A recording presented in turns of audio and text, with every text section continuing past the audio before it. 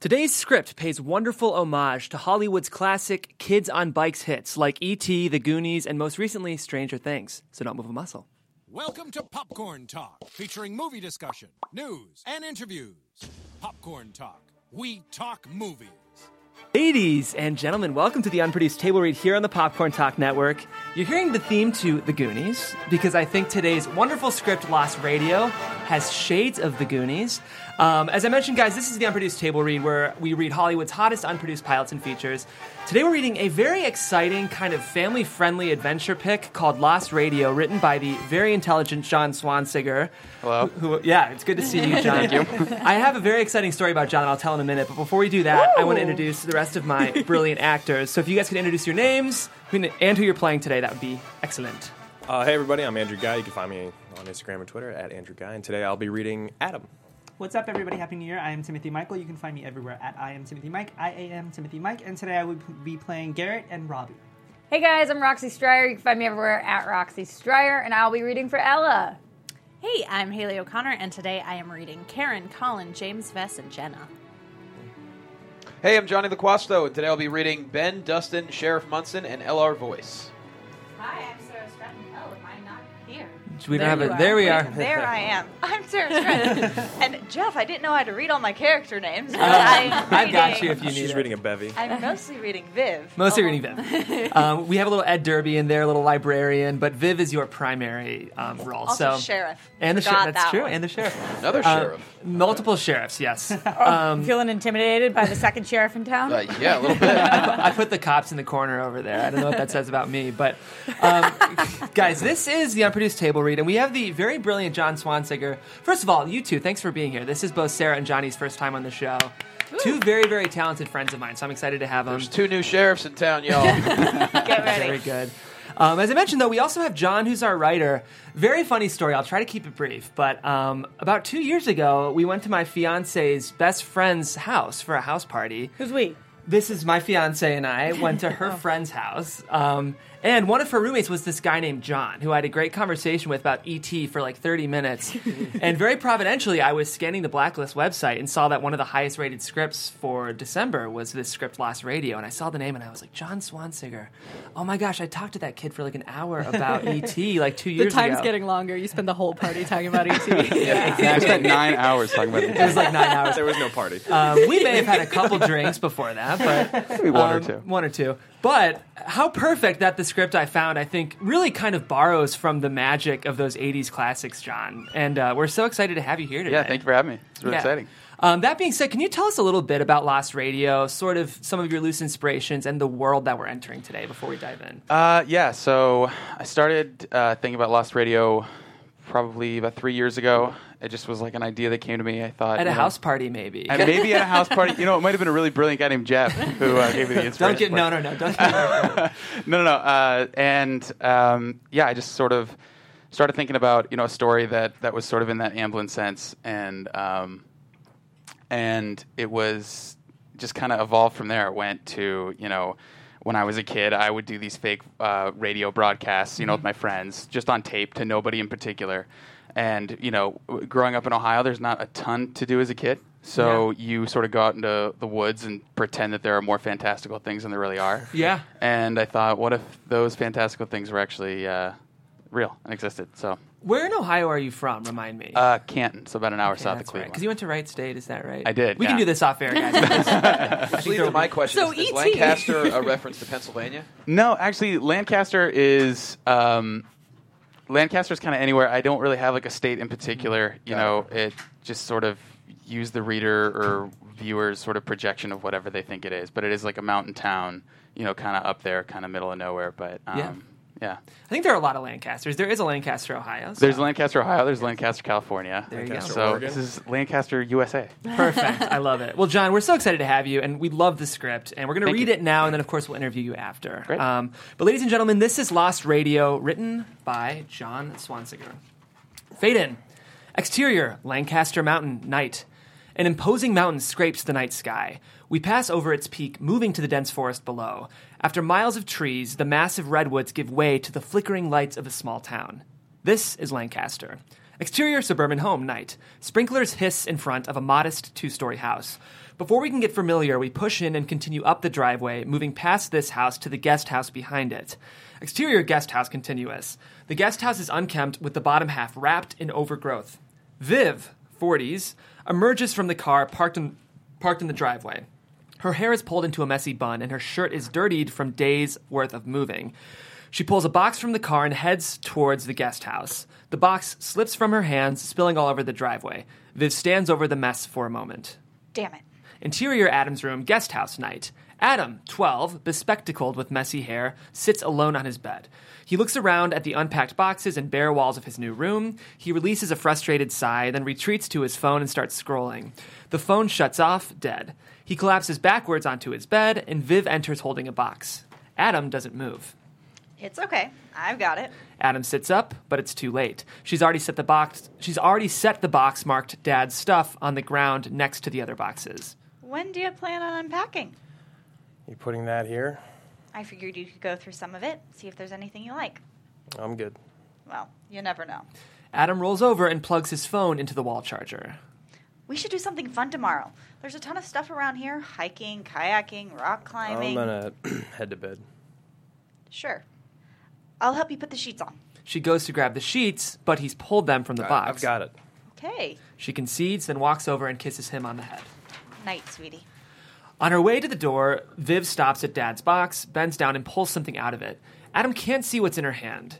She puts a picture on the shelf. It's of Adam, Viv, and his dad in a park when Adam was just 8 years old. Viv gives Adam a smile, then walks out, shutting the door behind her. Adam gets up from his bed and walks over to the picture. He pulls it off the shelf and examines it for a moment. He turns towards Dad's box and tosses the picture back inside. Exterior Adam's house, day. Adam walks toward his open garage with an armful of sweaty boxes. Voices coming from the garage cause him to slow his pace. These voices are Viv and Karen, 48, Viv's older sister. Karen's yoga pants, sneakers, track jacket, and runner's hat go perfectly together, like everything else in Karen's life. Adam stops to eavesdrop. You need money then? God, no. You letting us stay here is enough. You know you two staying here isn't an issue. If you need some help, just let me know. Thanks. But we're going to be good. We will. Just a rough patch. How's he doing? Not thrilled. You know, another move. I don't know. I figured if I brought him back to a place I loved, maybe he'd kind of like it too. He's 12. He's not going to like anything you do. Viv laughs. Adam's focus shifts from the conversation back onto his struggle with the boxes, but it's too late. The boxes fall all over the yard. Viv and Karen come out of the garage. You all right? Yeah, I got it. Hey, Aunt Karen. Hey, hon. Carrying too much? He does the same with his laundry. You can make multiple trips. Oh, by the way, I've got a ton of your guys' stuff down in the basement if you want to go through it. Never threw it out. Now I'm glad I didn't. Thanks. We'll have to rummage through it eventually.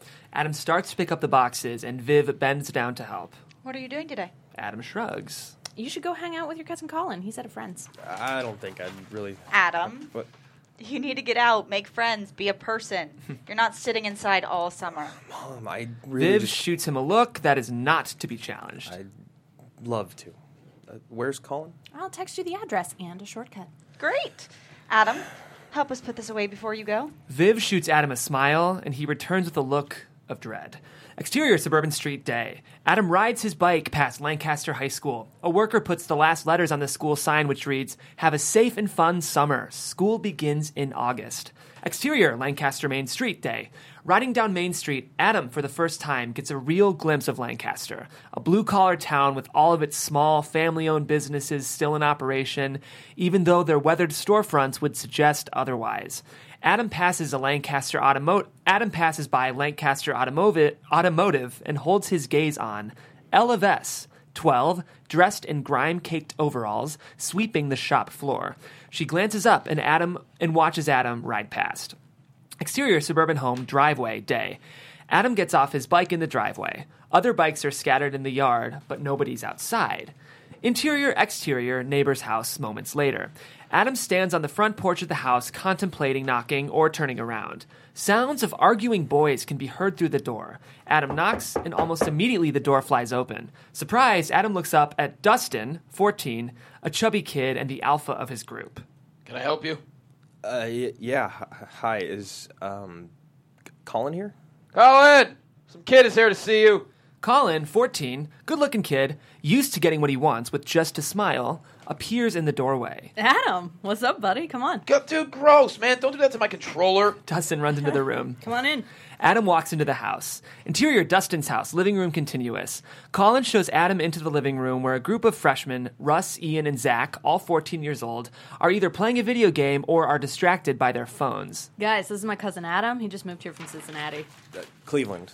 Cleveland, whatever. This is Russ, Ian, Zach, and you already met Dustin. Hey, guys. Russ gives a nod, but Ian and Zach are too focused on the game to acknowledge him. Adam finds a seat on the floor, and Colin sits next to him. Have you played this before? Yeah, once or twice. Or maybe just once. Doritos. Who's got the Doritos? Not really great with video games. Oh, you'll be fine. Ian, you're sitting on them. Ian tosses a bag of Doritos to Dustin. Who's got next? Adam can go. No, I'll just watch. You're on my team. Oh, sorry. Dustin tosses Adam a controller, and he stumbles to catch it. You're on my team. Adam hesitantly takes the controller and sits in front of the TV. Dustin sits next to him. I've never lost. Don't suck. Off Adam's look, cut to exterior Dustin's house day.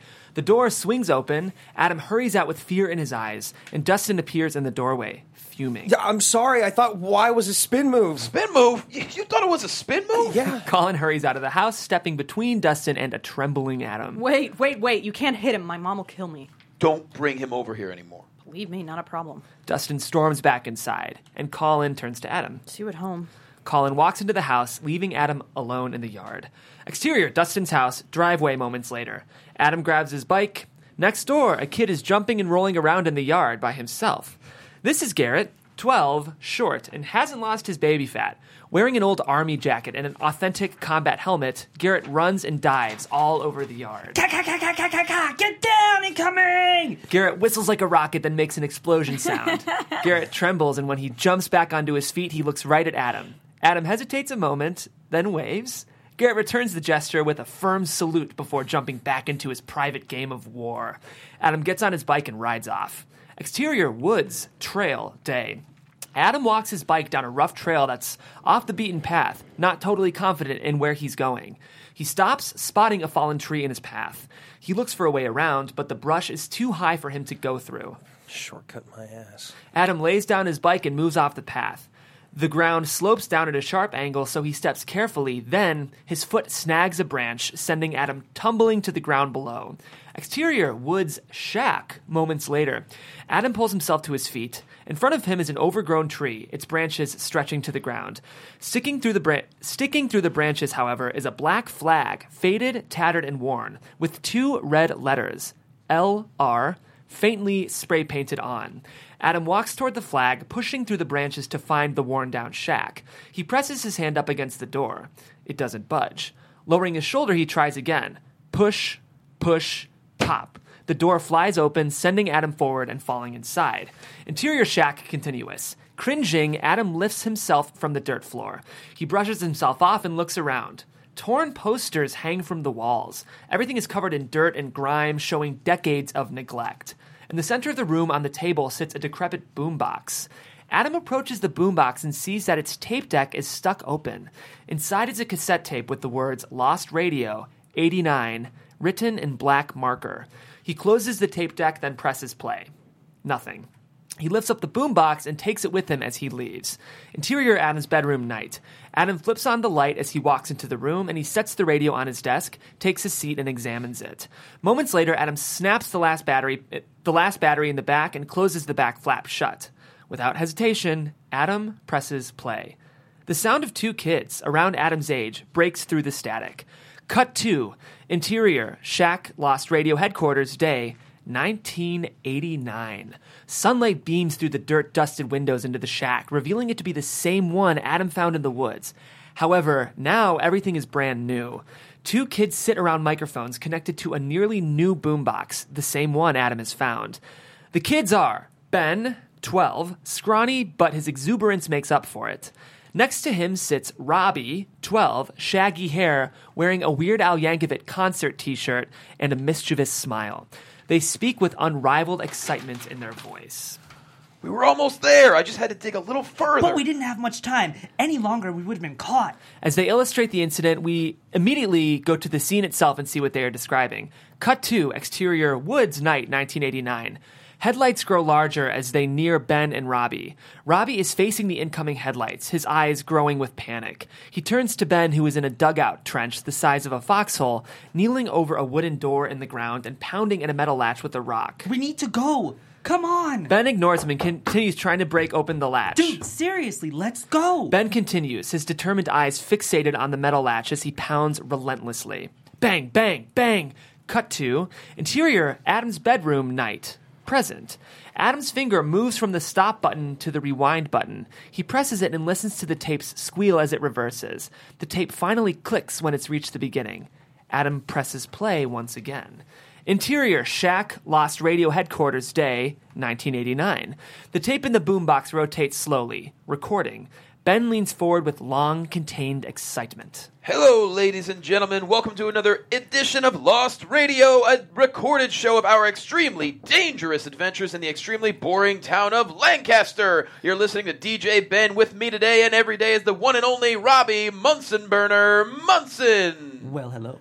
We've got a great show, maybe the best show for you today. Definitely the best show. The first of many great shows because we've hit the mother lode. No. The gold mine of stories, which started when our once beloved Mayor Vest was arrested last week. Flashback to interior classroom day, 1989. A teacher, 40s, stands at the front of the class writing out linear equations on the chalkboard.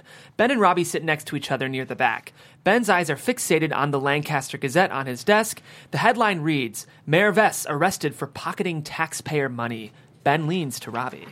You think it's true? What? The paper says, some speculate that Mayor Vest was using the people's money to initiate a search for Kalataka's gold, of local legend thought to be hidden deep within Lancaster Mountain. Yeah, some speculate. It's just gossip, dude. My dad's the one who arrested Vest. Trust me, that's not what he was doing. Yeah, but... Benjamin, you can pay attention or sit in detention. Which is it? Pay attention. The teacher slowly turns back to the board and continues to drone through the lesson. Ben retreats to his desk. He looks at the paper, then glances up to Jenna Martin, 12, seated at attention in the front because she believes leaders are front-seaters. Jenna catches Ben staring at her, and she gives him a disdainful glare in return. Ben quickly looks away. Busted. Exterior woods day, 1989. Ben and Robbie walk through the woods after school. I know you think it's gossip, but even the paper says it's crazy and not the real reason, but I did some research. Dude. Listen, all right, it's true. Like 150 years ago, there was this Indian chief, Kalataka, right? And his settlers started coming in, and they started pushing out the Indians. Kalataka fought back. He would raid the settlements and take their gold, then he'd disappear without a trace. They come upon the shack in the middle of the woods and they stop. Exterior, Lost Radio headquarters, day 1989. Above the shack flies a black flag with the letters LR spray painted with fresh red paint. Wait, just take a second. Ben stares at it with the same glowing admiration as Robbie. Yeah, she's a beaut. A bird dropping splatters on the roof. Interior, Lost Radio headquarters continuous. Push, push, pop. The door flies open and Ben and Robbie enter. Ben pulls out a Native American history book from his bag and flips to an earmarked page. He shows Robbie the pictures. Apparently, Kalataka and his followers had a secret tunnel system in the mountain and a secret code that was hidden in plain sight. They fought for almost 2 years before Kalataka was killed. But the thing is, even though he was killed, they never found his gold, and they believe it's still hidden somewhere inside the mountain. Ben, why would Mayor Vest want to risk going up there? Think about it. I did think about that. Stay with me here. Doc Vest, Mayor Vest's dad, is the only person who ever claimed to have seen the gold. Doc Vest, wasn't he the bootlegger who lived in Rose Hollow before it was a ghost town? Exactly. But everyone thought Doc Vest was crazy. Then some guys, like gangsters, wanted him to show them where the gold was. Doc refused, so they killed him, and the known location of the gold died with him. Robbie takes all of this in. Ben's on pins and needles. So Mayor Vest wanted to finish what his dad started. Clear his name. Yes. So this really could all be true. Yes. Gold. In Lancaster. Yes! And I read that if someone... Motioning to himself and Robbie. ...were to start looking for this gold, the first clue is hidden in the Lancaster Lullaby, which I guess is some statue at... City Hall. Yes! And Robbie, if we find this gold, we'll be bigger than Indiana Jones. Bigger than Axl Rose. We'll be like Indiana Jones and Axl Rose combined. We gotta find this gold. A grin grows on Ben's face. Exterior, Town Hall Day, 1989. Ben and Robbie ascend the stairs leading to Lancaster Town Hall. At the top of the stairs, front and center, stands a statue of a frontiersman holding his musket with his eyes bravely focused on the horizon. The boys reach the statue and begin to read the poem engraved on its base. Robbie jots it down in his notebook as Ben reads. Oh, how sweet these mountains of home. Through luscious fields a boy I roamed, with running streams that gave me birth, rooting me into Mother Earth. Now great clouds swell when dangers nigh. We raise the arrows, hold them high. Through white waters, thrust me astray. My true home, never look away. Any idea what it means? Not a clue. Robbie takes a closer look at the words. Dangers nigh, raise the arrows, hold them high. Huh, strange. What is? Why say raise the arrows but have this dude holding a musket? Especially when it wasn't meant for him. You'd think it would have been on a statue of Kalateka, not him. Just then, the town hall doors burst open and the boys look up. 3 police officers, followed by a small group of newspaper reporters, rush out of town hall, making their way toward the stairs. In the middle of the raucous crowd walks a handcuffed man being escorted by the police officers. Robbie, there he is. Mayor Vess. James Vess, 52, hangs his head, attempting to dodge the flashbulbs. His usual meticulously manufactured image is ruffled, and his sheepish gait reeks of disgrace. As the crowd passes, Vess's gaze strays toward Ben and Robbie's direction. Vess eyes the boys with suspicion. Ben and Vess make eye contact and hold it for a moment. Vess's stone face curls into a smile. A camera flash causes Vess to squint away, and he's escorted into a police cruiser at the bottom of the stairs. Ben watches the police cruiser drive away. Bobby hits Ben on the shoulder. They go back to reading the poem. Close on the poem, as it fades in age from sharply chiseled words to a weathered, nearly illegible imprint in stone. Cut to exterior Town Hall Day, present day. Adam stands in front of the frontiersman statue exactly where Ben and Robbie stood, staring at the poem. He finishes typing the words of the poem into his phone. He kneels down and runs his fingers over the words, raise the arrows, hold them high, trying to decipher their meaning. Exterior suburban street day. Adam rides his bike home when Garrett, holding a paintball gun, rounds a corner and dashes toward Adam. Help! Help me! Adam gets off his bike and Garrett stops, catching his breath. Whoa, what's wrong? What's going on? Then Dustin, Russ, and Ian sprint hard and fast towards Garrett and Adam. Garrett takes off. Run! Adam sees Dustin and quickly follows Garrett, forgetting his bike. Garrett and Adam sprint around the corner of Garrett's house. Adam looks back to see the gang gaining quickly. Garrett and Adam jump the fence into Garrett's yard. Lou! Who's Lou? Angle on a doghouse with Lou written above the door. An English Mastiff, Lou, races out of the doghouse. Garrett pulls a garage door remote from his pocket and clicks it, and the garage door begins to shut. Dustin makes it to the fence, but Lou jumps at its face, barking and snarling. Dustin backs away. Garrett slides underneath the garage door like he's headed into home plate. Adam drops and rolls to safety right before the garage door closes shut. Interior, Garrett's house, garage continuous. Adam rises in pain and looks to Garrett, who stands, trying to catch his breath. What the hell was that? Garrett extends his hand. I'm Garrett. Perplexed, Adam shakes Garrett's hand. Adam, now what the hell was that? Bully stuff. Why were they chasing you? Well, on the last day of school, they put all my stuff in the girls' bathroom. So to get back, I hacked into their computers and shared their search histories with their moms. Damn. How'd you learn to do that? Reddit. And sometimes you gotta look at things a different way. Garrett disassembles his paintball gun. So what's with all that garb? My jacket? Yeah, and the helmet and boots. They were my grandpa's. He was a soldier in, Vietnam. I'm aware. He didn't talk about it. I think it was all because of shell shock and all that, but I told him I wanted to be a soldier. So after he died, he left me all of his army stuff. I've got about 16 years until I can join, but never too early to practice. Garrett returns to cleaning his paintball gun. Guess you're right. So where do you live? You're new here, right? Yeah, just moved with my mom. We live off Thomas Street. Thomas Street is 2.4 miles from here. Probably. Garrett rests his paintball gun on the shelf. It is. Either way, it doesn't look like I'll be making it home for a while. Adam stares out the window toward the street. From Adam's point of view, suburban street, as Dustin, Russ, and Ian slam Adam's bike against the ground. Garrett walks over and looks out the window. Don't worry. You can take my mom's bike. Garrett wheels out a light purple bike. I couldn't do that. I'll just have my mom come pick me up. No need. She never used it. And you need a new one. So, here. Adam examines the bike. Thanks. If you take off behind the backyards, you'll come out on Laurie Lane. Take that, then make a right onto Holly Avenue, and that dead ends into Thomas Street. Regarding the bullies... That way you can avoid those guys. You really know your way around here. Have you lived here long? My whole life. Born and raised. Maybe you could help me with something. Adam pulls out his phone and opens up the poem. Have you ever heard of the Lancaster Lullaby? Yeah, of course. Why? Adam smiles.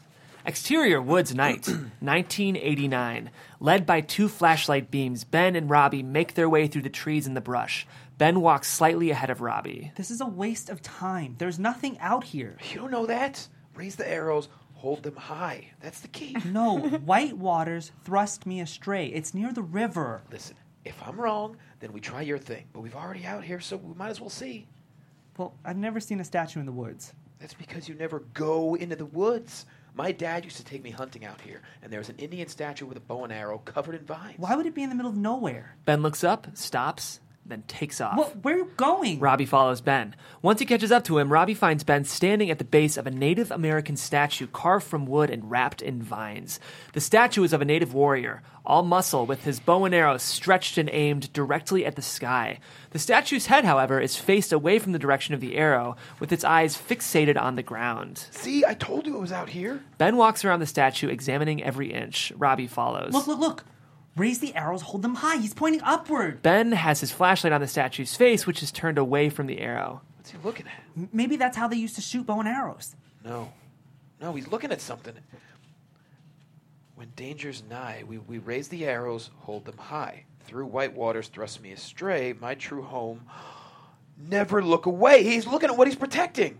The ground? What's underneath it? Ben hops onto the statue and puts his face in front of it, then holds up his hand straight, pointing at the exact spot the statue's eyes are looking. He jumps off and walks the statue's line of sight until he points his finger into the dirt. Ben looks up at Robbie. Here, right here. Get me something I can dig with. Robbie turns and grabs a thick branch and hands it to Ben. Ben starts to dig away at the spot. Robbie grabs a rock and helps Ben dig. They continue to scrape up the dirt, and Robbie stops for a moment and looks up. He squints and steps forward away from the hole. We see what he's looking at, a pair of headlights, small but approaching from the distance. Ben, we need to go. Someone's coming.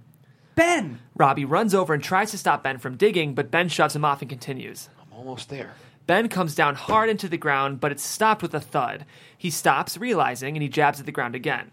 Thud. His eyes light up as he tosses the stick aside, then brushes away the dirt until we see it.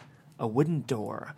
The headlights larger as they near. Robbie becomes more impatient. Ben, we need to go! Come on! Ben ignores him and tries to break open the latch with a rock. Bang, bang, bang. Each hit with the rock does some damage. Ben! Ben looks up and sees that the headlights are dangerously close. His eyes grow with an oh shit level of concern. Hurrying, Ben pushes the dirt back onto the door and Robbie rushes over to help. As they put the last pile of dirt and leaves on top, they're suddenly illuminated by the headlights' glow. The truck stops and they stand at attention. Ed Derby, 56, a heavy-set man with a lot of scruff, gets out of the truck. What the hell are you boys doing here? This is private property. Sorry, sir. We were just hiking earlier and got lost. Robert Munson? Yes, sir. Jesus Christ, boy. Your dad know you're out here? Mr. Derby? Mm-hmm. Sorry, sir. I had no idea. We'll head home right now. Just get in the truck. I'll take you home. The boys head toward the truck, and Ed stands as they pass with a look of disappointment. Thank you, sir. They all load into the truck. Before Ben hops in, he stares for a moment at the statue. Exterior Lost Radio Headquarters Day. Present. The tattered Lost Radio flag waves in the wind as Adam and Garrett ride up to the shack. Garrett is awestruck. Whoa. What is this place? This is what you promised not to tell anyone about. Off Garrett's amazed look. Oh, come on, it's cooler inside. Adam heads toward the door, and Garrett runs behind. Interior Lost Radio Headquarters Day, 1989. Ben and Robbie sit at the large wooden table around their microphones and the boombox recording their, quote, broadcast. The great thing is there's something underneath that warrior statue, but... Well, we have to go whenever we know that Mr. Derby won't be driving around his property. So stay tuned for the next episode of Lost Radio and see what happens. Ben puts his finger on the stop button. Cut to Interior Lost Radio Headquarters Day. Close on the boombox. Adam presses the stop button. Adam sits at the boombox while Garrett walks around, taking all of this in. This is awesome. It's like a real adventure. I always wondered what my first mission would arrive. Never thought I'd be so young. How much do you think the gold is worth? Enough for me and my mom to move us out here and back to society. Garrett goes quiet. Anyway, like they said, the poem leads to a statue. But now the farm the statue was on the park? Yeah, Derby Park. And the only people who would know where the statue was would have been these kids. Or the Derby guy who owned it. But he moved after they sold the land.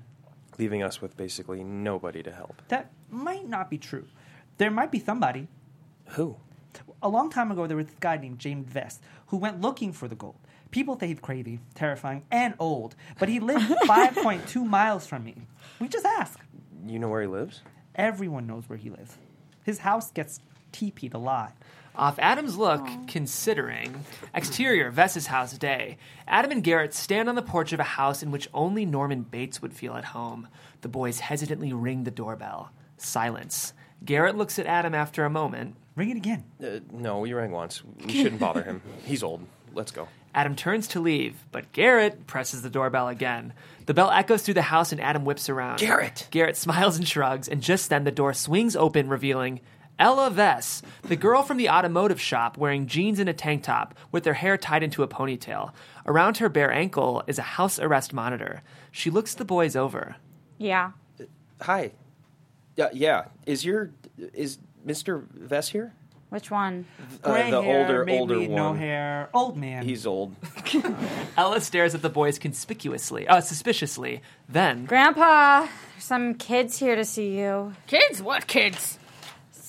Strange kids. loud, slow footsteps approach. While they wait, Adam notices the house arrest monitor on Ella's ankle. She slides her foot behind her other leg when she catches him staring. Adam immediately averts his gaze. James Vess, 86, frail, with more hair coming from underneath his t-shirt than on his head, appears. What? Hi, Mr. Vess. My name's Adam, and this is Garrett. And we were wondering if we could ask you some questions about your a Native American statue you may have found Why do you want to know that? for a school project. It's summer. For a summer school project. You're in summer school? Yep, summer school. Vess considers this for a moment. No, I don't. I can't help you with that. I don't have the time right now. Sir, we wouldn't want to take much of your time. We only I said no. I don't have the time. Come on, Ella, get inside. Wait, Mr. Vess, please, we found... Vess slams the door. Exterior, Vess's house, yard, day, present. Adam and Garrett get their bikes at the end of the driveway. I knew this wouldn't work. Grandpa used to say the answer is always no unless you ask. And it was still no. This is pointless. No one's going to help us. Behind them, Ella comes running out of the house holding a long rolled-up paper in her hand. Wait, hold up. The boys get off their bikes, and she makes it over to them. Sorry for him. He doesn't like talking about that stuff. And he's grumpy when he doesn't take his pills, so... Oh, it's cool. I know about the statue, and I know why you're asking about it. You're looking for the gold? Gold? No, it's for a project for summer school. Ella shoots them a look. She ain't buying it. Yeah, we're looking for the gold. I knew it. Wow, you're a good guesser. What does the statue have to do with it, though? The statue was a marker, and underneath it was a tunnel or an underground something. Hell yeah. Yeah, but the statue's gone, so now we have no idea where to look. I think I can help. She looks around. Come over here. Ella guides Adam and Garrett behind a shed, out of view of the house. She unravels the rolled paper in her hand, revealing it to be a map with Derby Park circled. My grandpa told me stories of going after the gold, and he used to talk about a warrior statue. He said it's the one clue that he missed. They look it over. I don't know if this will help, but if you wait a couple of days, I don't have this... Regarding her house arrest monitor. And I can come with you. Adam considers, looks to Garrett, who gives a, why not, shrug. Why are you doing this? Everyone in town thinks my grandpa's crazy, and I don't. Ella, where are you at? Coming! To Adam and Garrett. Tuesday night, 9:30, meet me at Derby Park. Adam nods, and she runs back toward the house. Told you it was a good idea to knock. They get on their bikes and ride away. In exterior Aunt Karen's house, day, present. Adam turns his bike up the driveway where he spots Dustin and Colin standing on their porch of his Aunt Karen's house. They glare at Adam as he passes. Adam immediately puts his head down and continues toward his house. Exterior Adam's house continuous. Keeping his head low, Adam hurries toward his garage, hoping to get inside before... Adam! Too late. Adam stops, cringes as Dustin approaches. Hold up. Adam turns to find Dustin looming over him. Yeah? So you're hanging out with Garrett Rohr. That hacker shit he pulled, you can tell him he's not going to get away with it. About his bike? Sick bike. A smile grows on Dustin's chubby face as he walks away. Adam contemptuously watches Dustin leave. Interior, Adam's house today, present. Adam walks into the living room, and framed family posters lie on the ground next to a box of nails and a hammer. The tools make a trail to an open box marked Home Movies. Adam follows a light and the sound of laughter coming from Viv's room. He approaches her door. Interior, Viv's room, Adam's house, continuous. With tears streaming over her smile, Viv sits on her bed, staring at her TV. On the screen, Viv and Adam's dad, 32, roll around on the floor with 4-year-old Adam still laughing. Adam stands at the doorway, absorbed as the memories flicker. Viv turns and sees Adam. Hey, come sit. Adam takes a seat next to Viv. They both refocus their attention to see home videos on screen. A moment passes. I really can't believe it sometimes. What? How much you remind me of him. Bursting with life, fearless, not to mention a total heartbreaker. Mom, weird. Viv laughs, and Adam cracks a smile. He just had this energy that swept you up. Nothing was impossible. Nothing was out of reach. During my worst days, I'd look at him, just a look, I'd know it's okay. We're okay. I was so scared when it happened. Frozen, sick. In one moment, we went from 3 to 2. I had no idea when it would get better. But day after day, I woke up, pulled myself out of bed, went downstairs, and there you were. There he was, in you. And every time I see you, I see him, and I know it's okay. We're okay. Adam wipes the tears from his cheek, and Viv puts her arm around him, pulling him in. Exterior, Derby Fields, night. Establishing, present. The park lights illuminating the baseball courts, baseball field, and walking path shut off, and the park is now covered in total darkness. Exterior, Derby Fields, baseball diamond, night, present. Led by their flashlights, Adam, Ella, and Garrett walk toward a baseball diamond. Ella has a pair of headphones lodged in her ears. You put the whole tape on your phone? Yep. Digitize the whole thing so we have it on the go. Ella takes off the headphones and hands the phone back to Garrett. That's so dope. You found it in the middle of the woods? Yeah, pretty cool, right? Definitely. It's weird to hear them talk about my grandpa, though. They arrive on the edge of a baseball diamond with shovels in hand, and they walk around examining the area. Garrett pulls out his phone and opens the GPS app. What are you doing? Based on the map Ella showed us, I put the coordinates of the statue into my phone. We should be able to start digging precisely where they start digging in the tape. Garrett suddenly stops walking, and Adam and Ella keep walking. Here! The statue is right here. Garrett lifts his shovel. Wait. That's where the statue was? On the thing I listened to, they started digging where the eyes were looking, so... Ella walks over to Garrett and looks at the phone and points to a spot between second base and the pitcher's mound. There. Adam moves to the spot, and he lifts his shovel. Cut to Exterior Woods, Warrior Statue, Night, 1989. A shovel's blade pierces the dirt.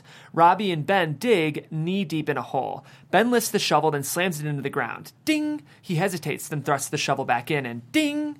Ben looks up at Robbie. Cut to Exterior Derby Fields baseball diamond, night. Adam stands chest-deep in the hole next to second base, staring at Garrett and Ella, who stand next to a large pile of dirt. I think we got it. Got it?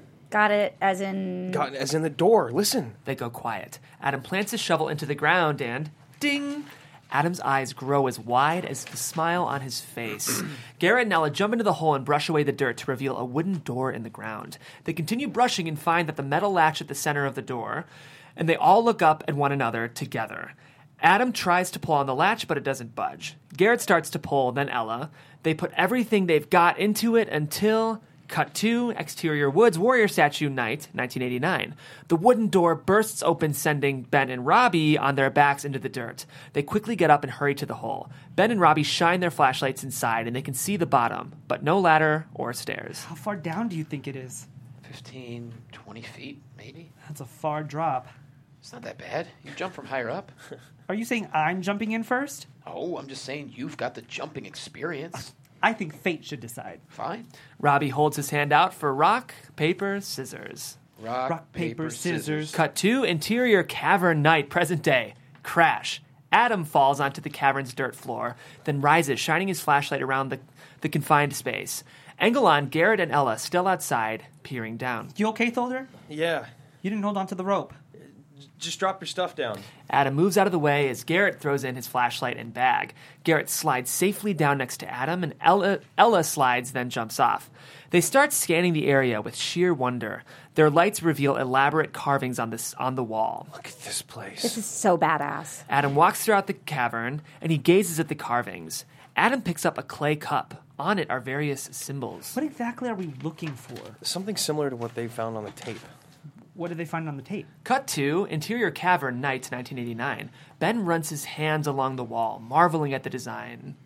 There was an item they used to trade, like a map hidden in plain sight. So we're looking for a map. Not exactly. Whatever it was, it had to be something anyone would have. A tool or weapon, maybe. Ben stops at a point in the wall. Ben stops at a spot in the wall, presses, then backs away and examines it. He pushes against it again, and on the other side of the room, Robbie meanders. If we find something like that, couldn't we sell it and make a ton of money anyway? Ben doesn't respond. I'm joking, dude. You need to relax.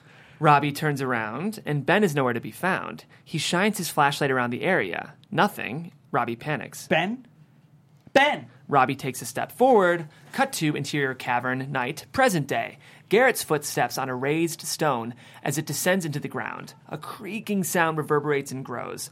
Walking behind Garrett, Adam feels a breeze and examines a collection of holes in the wall. Garrett notices the creaking is leading towards Adam's location.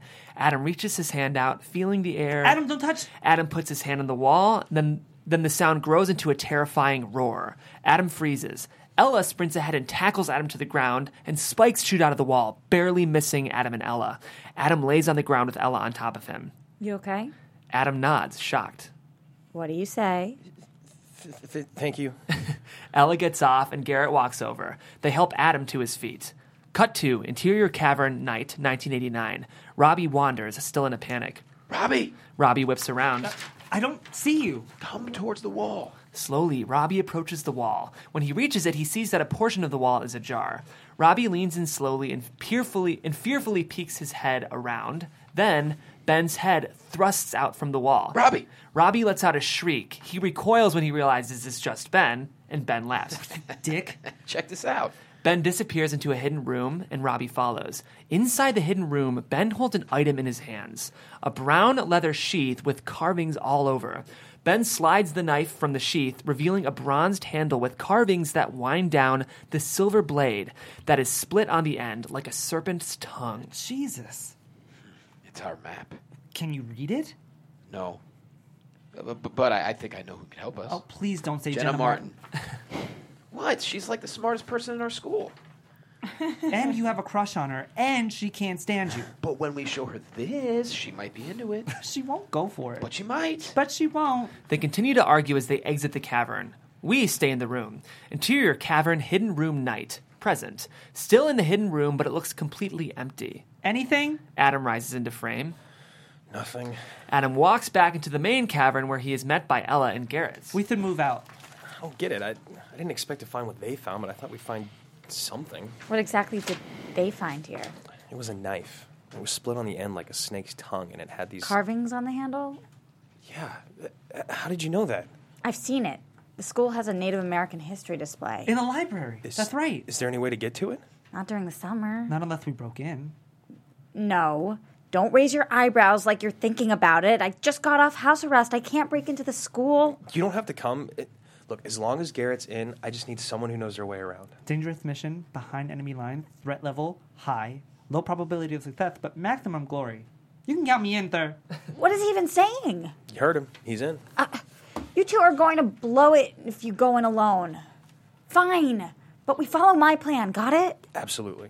Let's get out of here before we get caught. They make their way out of the cavern toward the rope.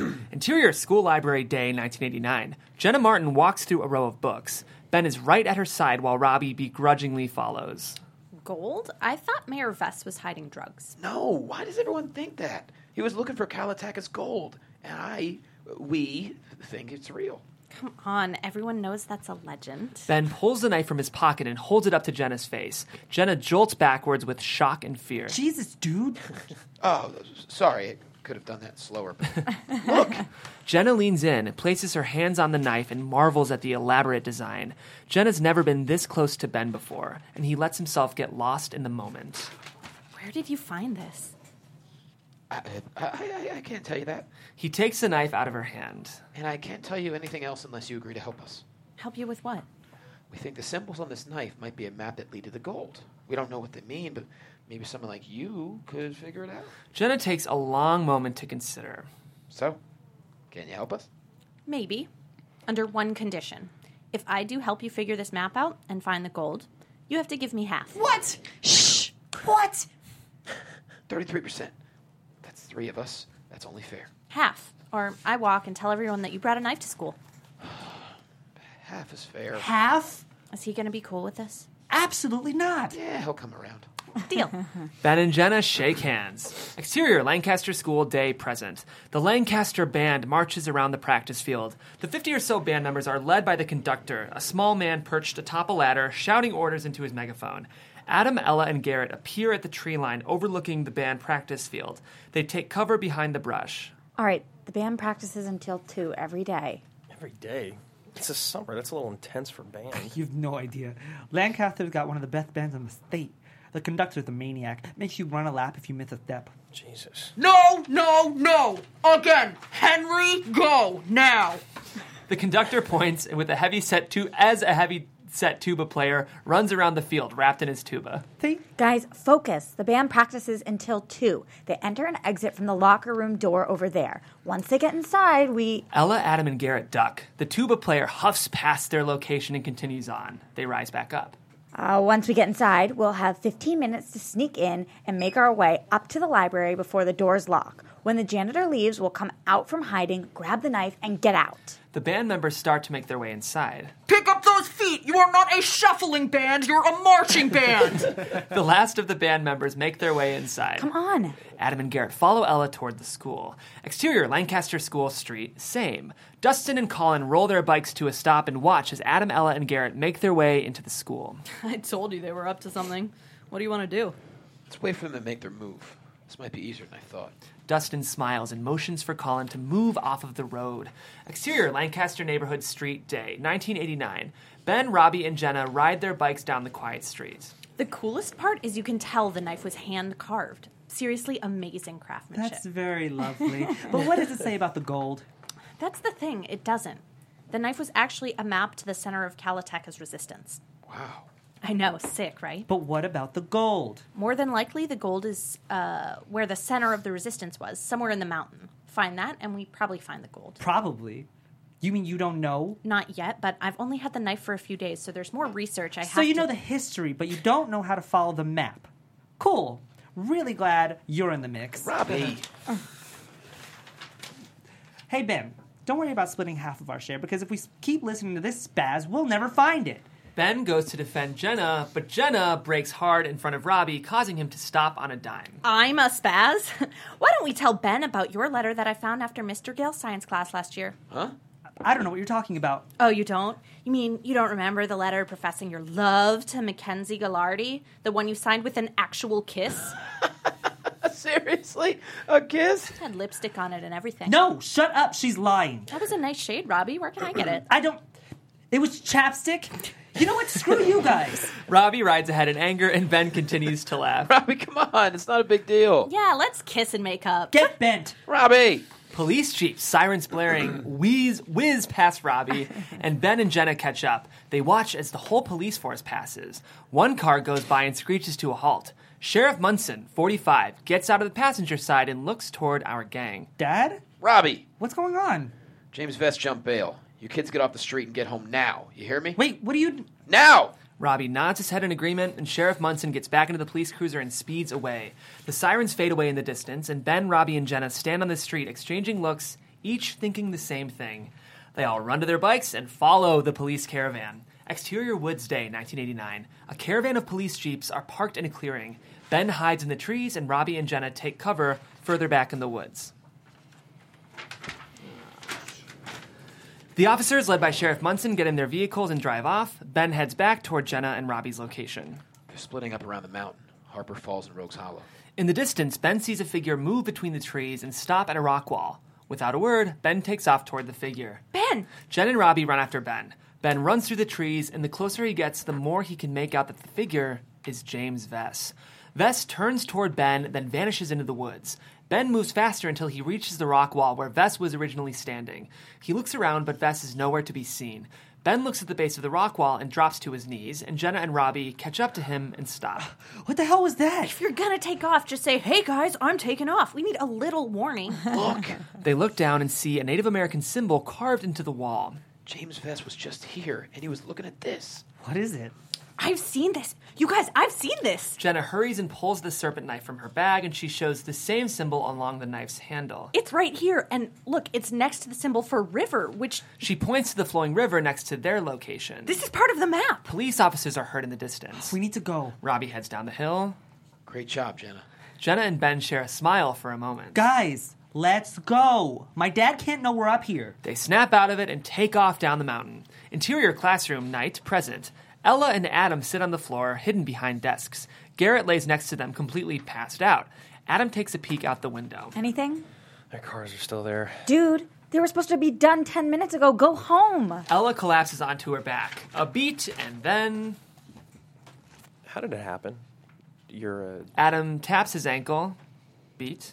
Yeah, I was wondering when you were going to ask. I guess you should know if you're hanging out with a dangerous criminal. He lets out a small laugh, and Ella takes a breath. I stole and crashed a girl's car. What? I know. It was bad, but in my defense, she totally deserved it. Allison Hahn, bitch. What did she do? Just picked on me relentlessly since we were kids. Then one day, I had enough. But instead of kicking her ass in front of the whole school, which I could do very easily, by the way, I decided I'd take the new white Honda her daddy bought her for a joyride. The ride didn't last long, though. Would you believe it if I told you Hondas sink pretty quickly? That's incredible. Yeah, the punishment wasn't incredible. I bet your parents were pissed. My dad was for sure, but my grandpa was more disappointed than mad, which is definitely worse. Oh, definitely. My mom would be furious, but she'd definitely pull the "I expected more from you, Adam Hertz" bit. Ella laughs, and they hear the door below them open. Then the voices of two men outside. Adam peeks out the window to find two janitors getting into their cars. They're leaving. About time. Adam shoves Garrett. Garrett, wake up. Garrett rolls over and cracks open his eyes. He smiles. Hi. We're good to go. Come on. Adam grabs his backpack and follows Garrett and Ella out of the classroom. Interior school hallway night. Flashlights in hand, Adam, Ella, and Garrett run through the halls. They get to the stairwell and head up. In exterior Lancaster school, same. Through the window, flashlight beams can be seen moving up the stairwell. Dustin and Colin watch from below. There we go. Told you this would be easy. Dustin pulls out his cell phone and dials 911. 911, what's your emergency? Interior school library, night present. Adam, Ella, and Garrett make their way through the bookshelves. Come on, the display's in the back. They emerge from one of the aisles and come upon a display case. Inside are Native American artifacts, books on the topic, a model village, and a picture of Kalataka. Adam walks over to Kalataka's picture and looks on with admiration. Garrett joins Adam. Kalataka, Native American outlaw. But he wasn't an outlaw. He was a chief defending his tribe. Guys, come here. They walk over to find Ella examining an artifact. This what we came for? Her flashlight illuminates the serpent knife. Beneath it is a sign that reads, Native Knife Donated by Anonymous. That's the serpent knife. Garrett, undo the latch. I'll slide open the glass. Yes, ma'am. Garrett does as instructed, and Ella slides the glass open. Adam carefully grabs the serpent knife. Once it's in his hands, Adam looks over the knife with awe. He looks to Ella and Garrett and smiles. That's all we need? Adam nods, still mesmerized by the knife. Great. Let's get out of here. In the distance, a door creaks open, then slams shut. They all look at one another wide-eyed. Garrett runs over to the window and looks outside, and two cop cars are parked by the front entrance. It's the cops. What? How'd they know we were here? Son of a bitch, how many? 2 cars. Can we get out the way we came in? Not without running into them. Is there any other way? The cafeteria. If we can get downstairs without being seen, it's our best bet. Follow me. They stay low and move through the library. The cafeteria's got the best grilled cheese on Fridays. Garrett, obviously, but shush. But yeah, it does. They exit the library. Interior school walkway night. Ella peeks around the corner. All clear. A cop's voice is heard. Then a flashlight beam moves around the floor below them. Ella points to the stairwell at the other end of the walkway, and she moves toward it. Garrett and Adam follow. Suddenly, a flashlight shoots up the stairwell, followed by footsteps. Adam, Ella, and Garrett stop on a dime. They run away from the stairwell, around the corner, and huddle by a locker bay. Garrett points to an emergency exit door. No, that'll set off the alarm. There's no way we'll get out. That's the only way.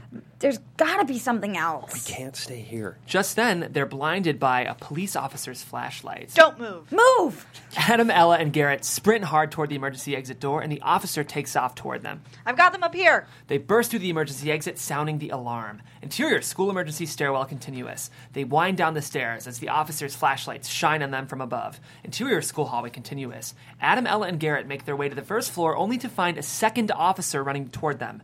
They turn the corner away from the pursuing officers. Adam drops the knife. Garrett spots it and swoops it up. They race toward the cafeteria as the officers gain on them. Interior school cafeteria continuous. Adam, Ella, and Garrett spread out as they weave through the tables, making their way toward the exit. Ella pushes the exit door open, and Garrett bolts out the door past Ella. Adam is almost at the door. He looks behind him to see that they've nearly lost the police. He turns around, but is immediately yanked on his back. Adam orients himself and tries to move toward the door, but is pulled back to the ground. His backpack is caught on one of the tables. Ella hurries to help him. Adam tries to pry his backpack free. Leave it. We need to go. Through the tables, Adam can see an officer's flashlight headed toward him. He pulls harder and harder. Adam, leave it. It's almost free then. Freeze. Adam and Ella look up. The sheriff, 40, is standing over them with his taser drawn. Don't move. Yeah, we know what freeze means. Watch it, Miss Fess. You know better. Now drop the bag and put your hands on above your head. Into his walkie? I got him. Down in the cafeteria. Adam looks to Ella and mouths, sorry. Ella turns away. Exterior Lancaster School, same. From a distance, Garrett watches Adam and Ella escorted back to the sheriff's vehicle. Garrett clenches the serpent knife, then runs toward his bike. Exterior police station night, establishing present. 2 police SUVs are parked outside of the police station. Interior police station, holding room, same. Adam and Ella sit side by side. The room is nearly empty, save for the booking officer on the other side of the room. Ella stares at the ground, and Adam glances at her, staring for a moment too long. Can you stop? I'm sorry. You've said that 30 times already. Why don't you say it again? Maybe one more will do it. I'm sorry.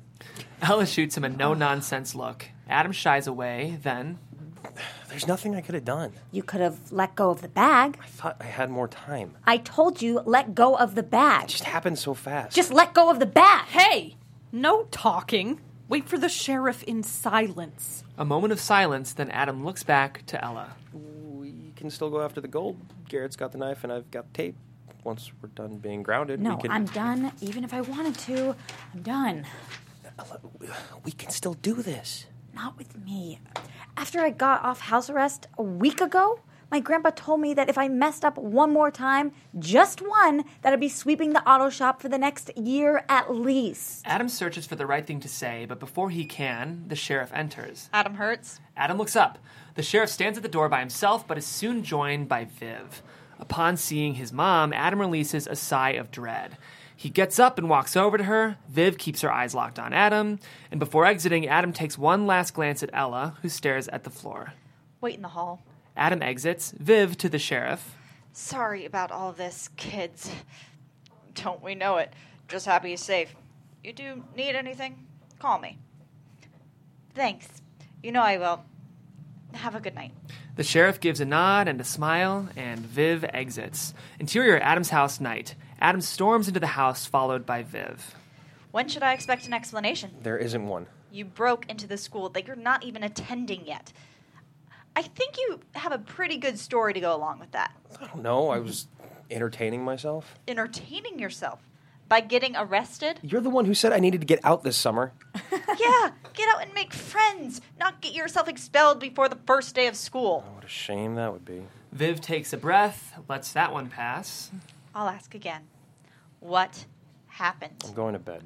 Adam passes her and heads toward his room. Adam! She steps in front of him, cutting him off. Answer me. What happened? You moved us to this shitty town. That's what happened. Language. No. Every year we're in a new place, and just before it remotely feels like home, you tell me I need to pack again.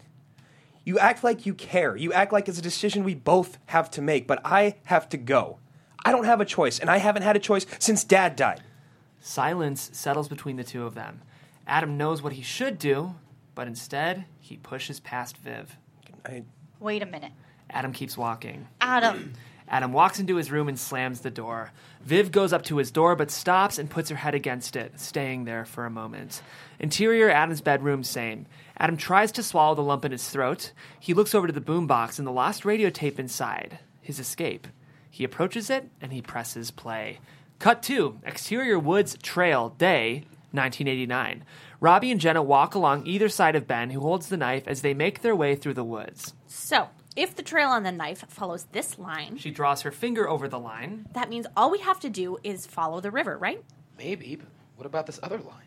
Ben points to another line with different symbols. Let me take a look. Robbie takes the knife and flips it so that the tip of the blade is pointing at him. Look.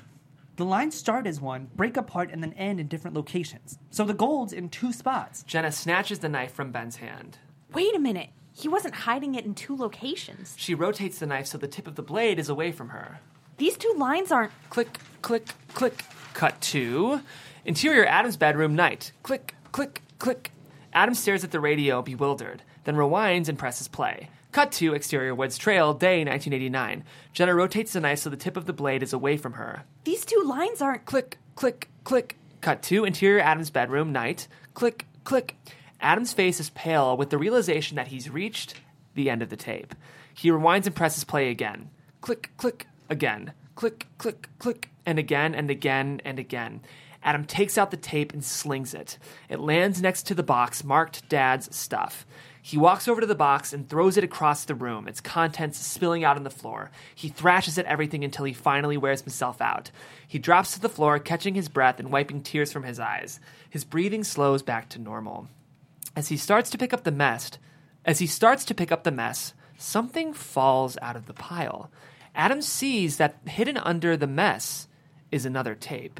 He bends down, he picks it up, and his eyes grow wide when he reads the label. Lost Radio, 2005. Adam examines the tape, not believing what he's seeing. He walks over to the radio, his hands quivering as he inserts the new tape into the deck. He closes the flap, then takes a breath and presses play. The tape begins to roll, and white noise crackles through the speaker. Just then, a voice breaks through. Good evening, ladies and gentlemen. This is Ben Hertz, or some of you longtime listeners may know me as DJ Ben. It's been a while.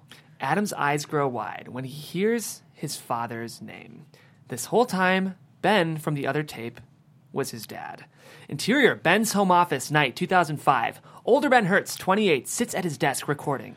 Okay, let's see if I've still got it. Intercut, older Ben recording with Adam listening, as though older Ben is speaking to Adam face to face. Well, a lot's happened since the Lost Radio broadcast. I fly planes now. Well, learning.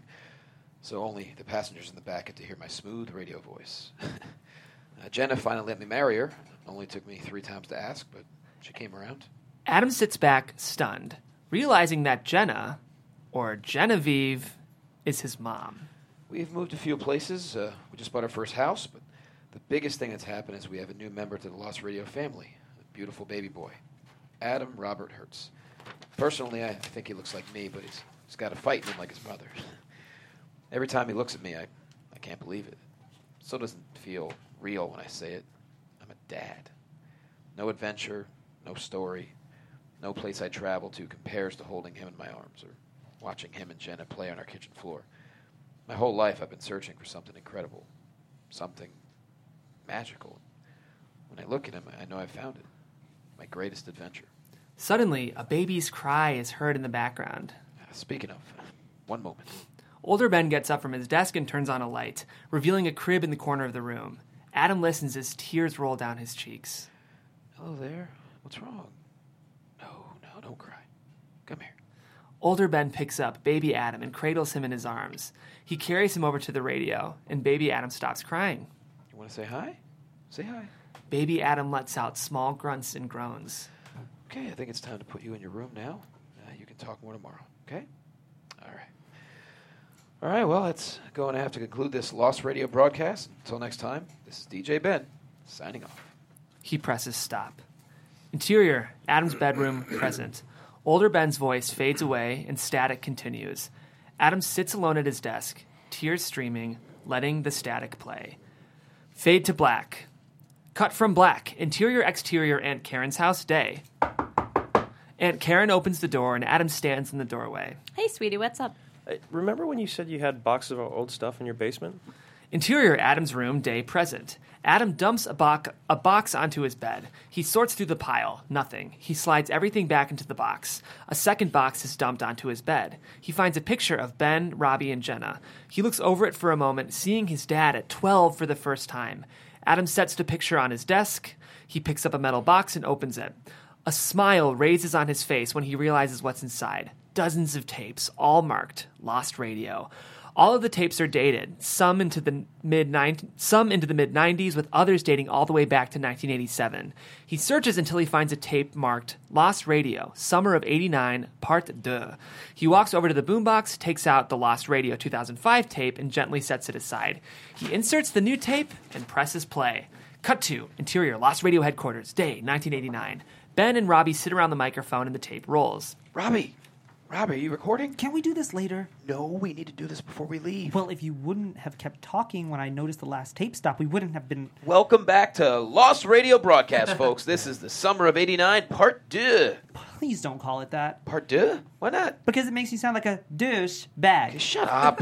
Where were we? With the knife, and Jenna found out that... Right. Okay, we were walking back down the mountain when Jenna realized... Exterior, Woods Trail, day 1989. Robbie and Jenna walk along either side of Ben, who holds the knife as they make their way through the woods. Jenna snatches the knife from Ben's hand. Wait a minute. He wasn't hiding it in two locations. She rotates the knife so its tip is away from her. These two lines aren't the end point. They're the starting point. Pointing out the symbols. Both of these lines start on the handle near the butt of the knife. Then they both converge here at the symbol for safety, fire.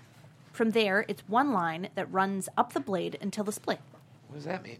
It means that this wasn't a map with two ending locations, it's a map with two starting locations. Since we know that this symbol is a river, then we weren't far from the safety point. We just need to get there, then the symbols on the blade should lead us to the gold, or damn close. We just need to find the right time to go after it. Ben looks up at the mountain and then at the gargantuan task ahead. Interior, Adam's bedroom, night, present. Adam stuffs a flashlight into his backpack and zips it shut. Clanging sounds come from the other side of the room. Adam sets his bag down and walks over to his door and cracks it open. Interior, Adam's house, living room, same. Viv sits on the floor, unpacking a box that's spilled all around her. Intercut, Adam and Viv talking. Adam leans his head further into the hallway. Mom? Yeah, honey? I'm headed to bed. Okay. Do you need anything? No, I'm all right. Good night. Night. Viv hears Adam's door shut, and she takes a breath. Interior, Adam's bedroom, same. Adam eyes the bag on his floor. Exterior, Adam's house, night.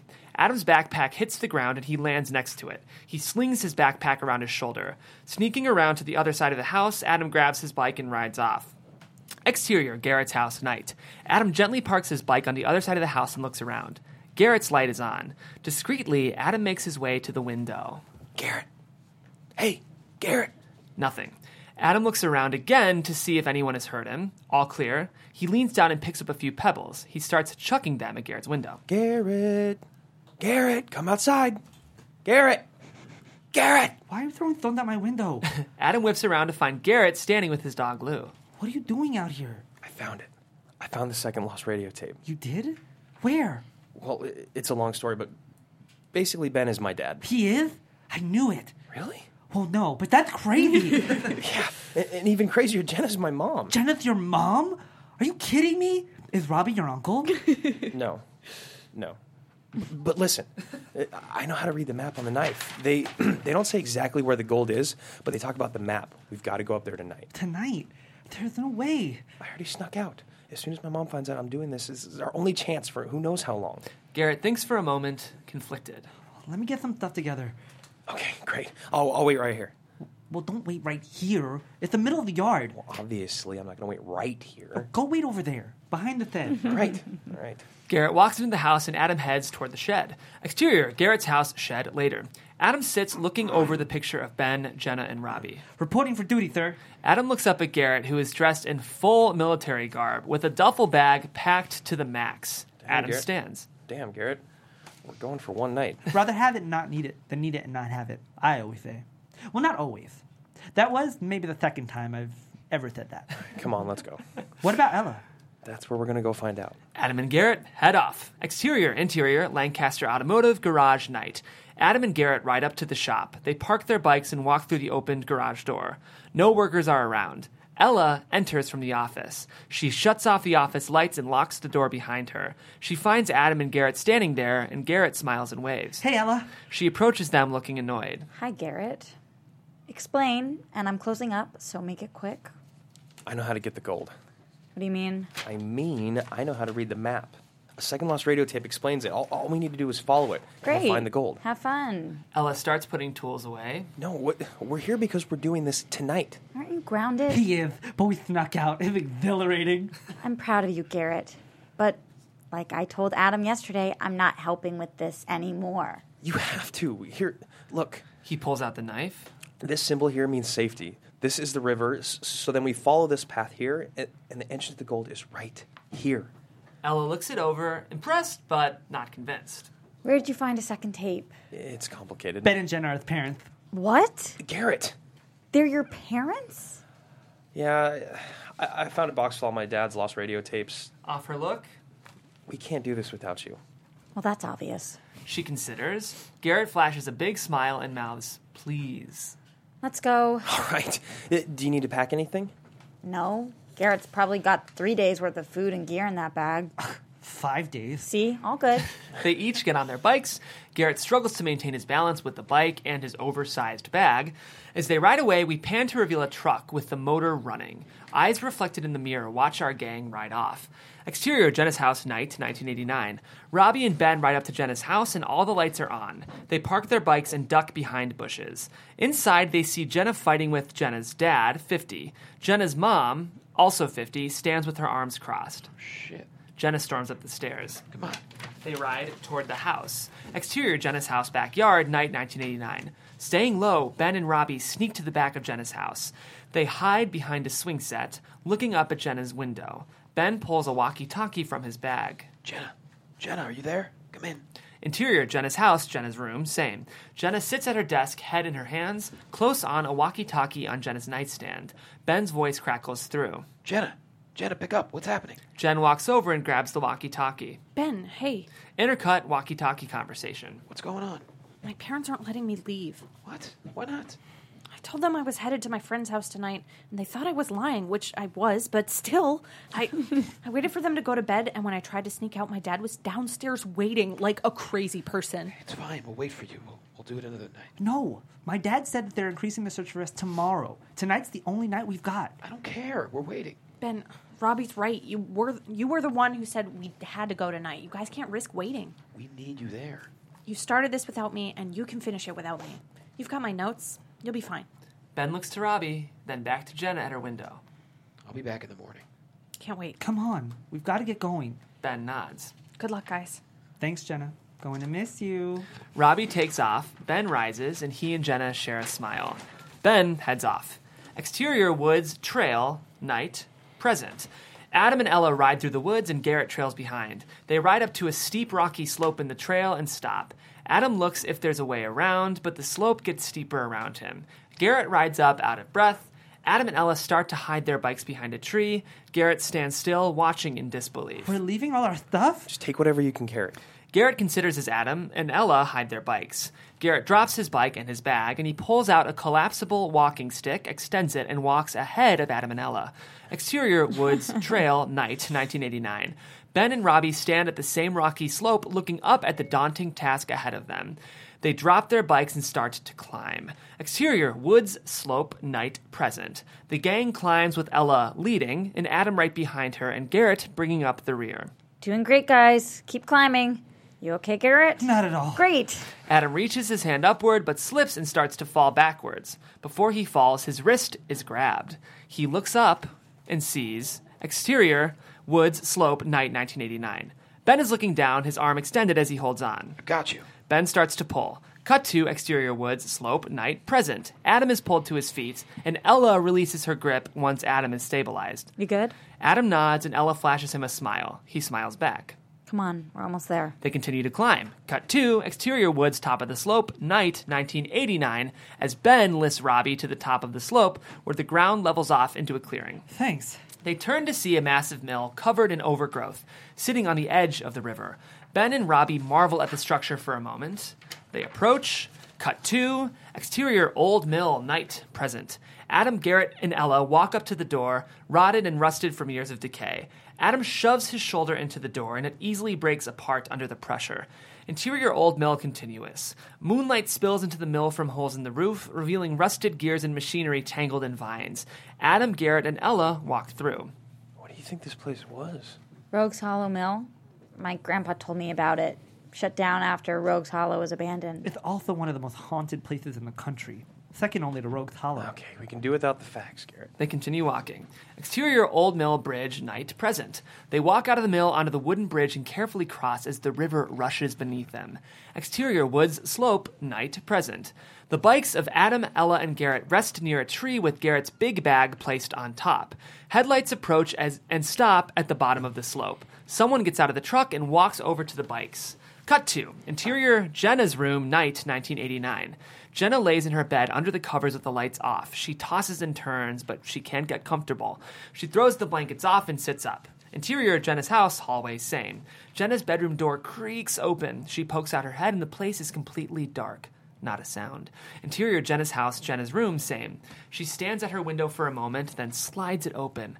Cut 2. Interior Adam's house, Viv's bedroom, night. Viv lies in bed, asleep. Her eyes open and she sits up. She looks around her room. Something about the silence discomforts her.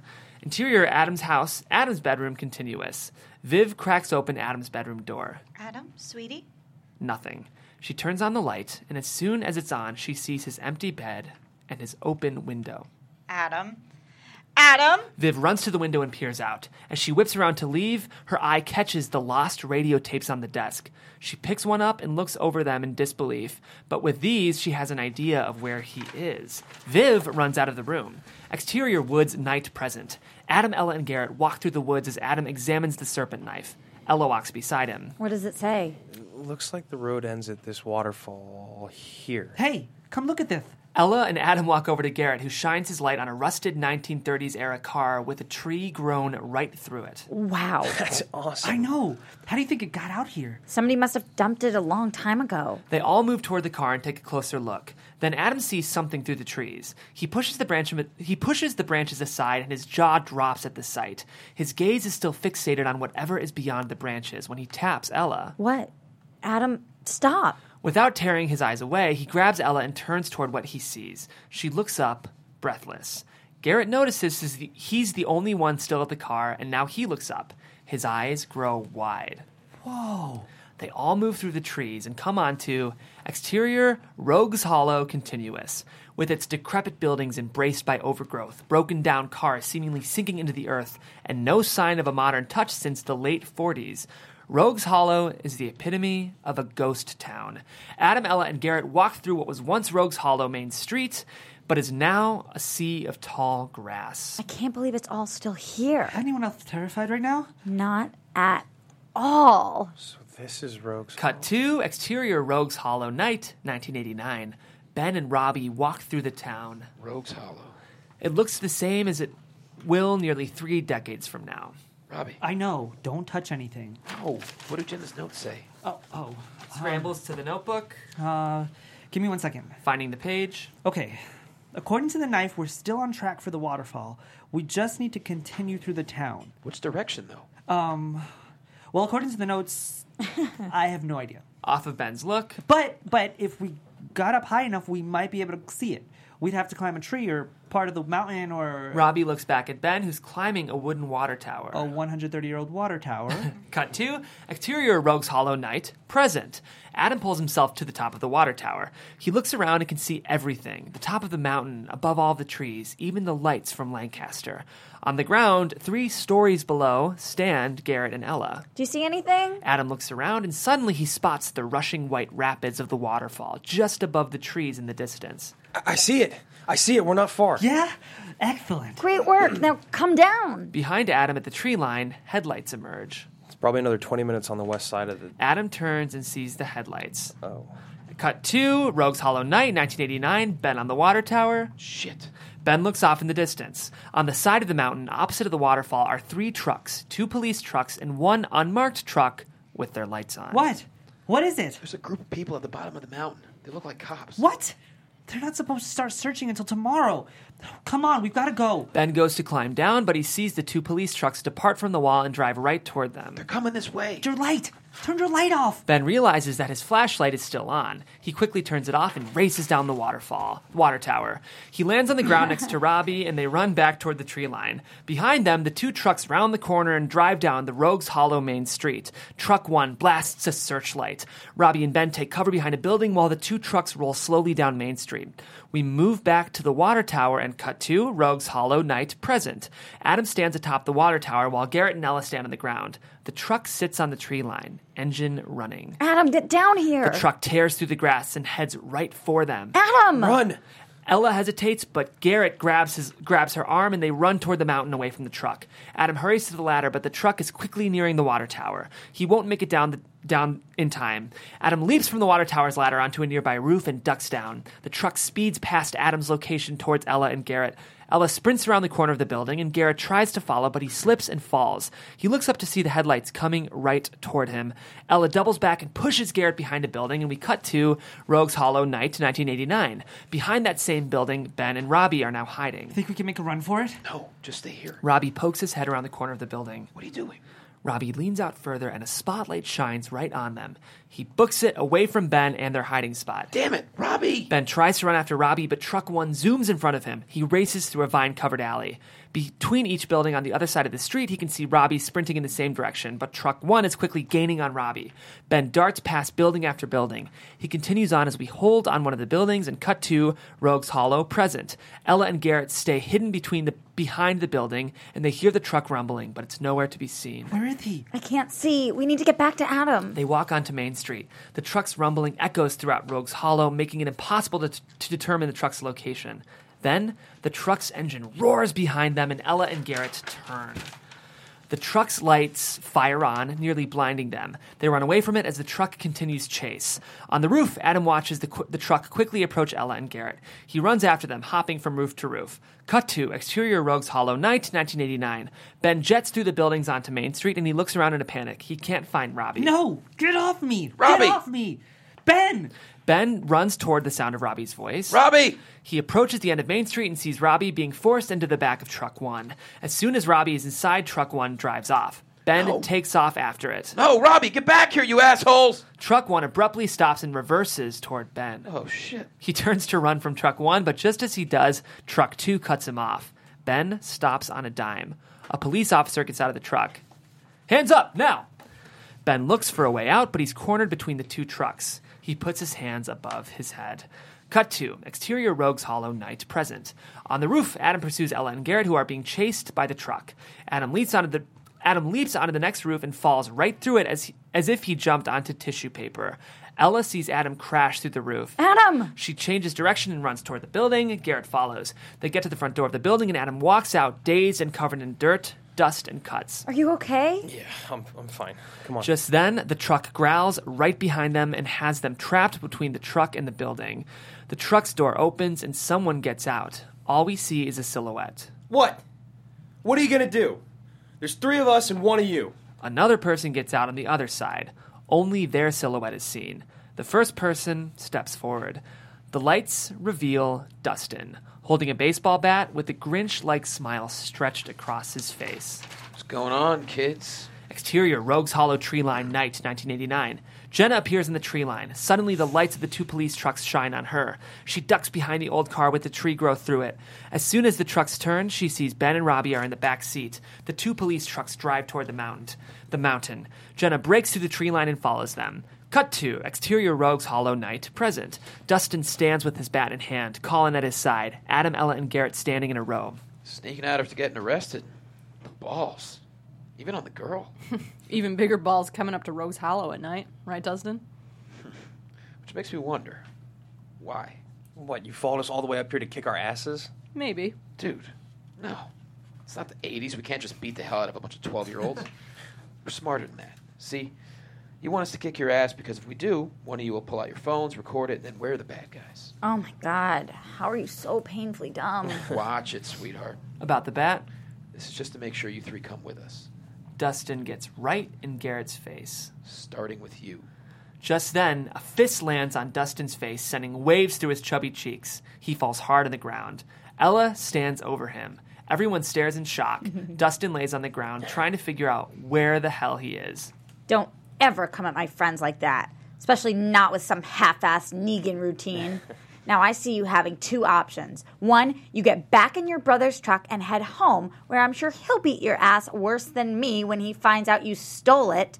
Or you come with us, keep your mouth shut, and help. Help with what?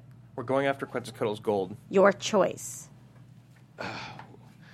We'll come with you. We'll come with you. Great. Now get your ass up. You're slowing us down. Dustin reaches for a helping hand, and Ella slaps it away. She passes Colin. Hope you were recording that one. Adam and Garrett smile in disbelief, and they follow Ella. Exterior woods night, 1989. Jenna runs through the woods and comes onto the spot where the trucks are parked. 2 police trucks pull up. Jenna stays low as she moves in for a closer view. Interior police truck, woods, same. Ben and Robbie sit in the back seat of the truck. They took the knife? And Robbie nods. The truck's door opens, and James Vess sits down. Ben can't believe his eyes. He looks at Robbie, perplexed. James stares ahead, breathing steady through his clenched jaw. You know, you shouldn't be up here. I didn't know it was restricted. We didn't see any signs. Consider it restricted. What were you doing? You're the fugitive. What are you doing up here? Did those cops help you escape? You got them in your pocket too? Ben gives Robbie a look that tells him to calm down. James is silent. He then reaches behind his back, pulls out the serpent knife, and faces the boys. Ben and Robbie exchange looks, but don't say anything. Where did you find it? Ben shrugs. Appeared out of thin air? They don't break. James turns back around and lets out a huff. Suddenly, James forces his door open and then slams it shut. He opens the backseat door with the rage and aggression in his eyes, and James reaches for the boys. You're looking in the wrong spot. James stops. What did you say? You're looking for the gold on the wrong side of the mountain. That's not gonna work. Now get out of Doc Vess. James stops upon hearing the name. Where you're digging isn't where your dad found the gold. We know where it is, and we can take you to it. Motioning toward the knife. But we're going to need that. James looks up at the serpent knife. Exterior woods truck site night, 1989. Jenna hides as she watches James Vess get in the driver's seat and drive away from the police trucks, deeper into the woods. She turns and runs back from whence she came. Exterior police station night present. Viv's car screeches to a halt in the police station parking lot as she hurries aside.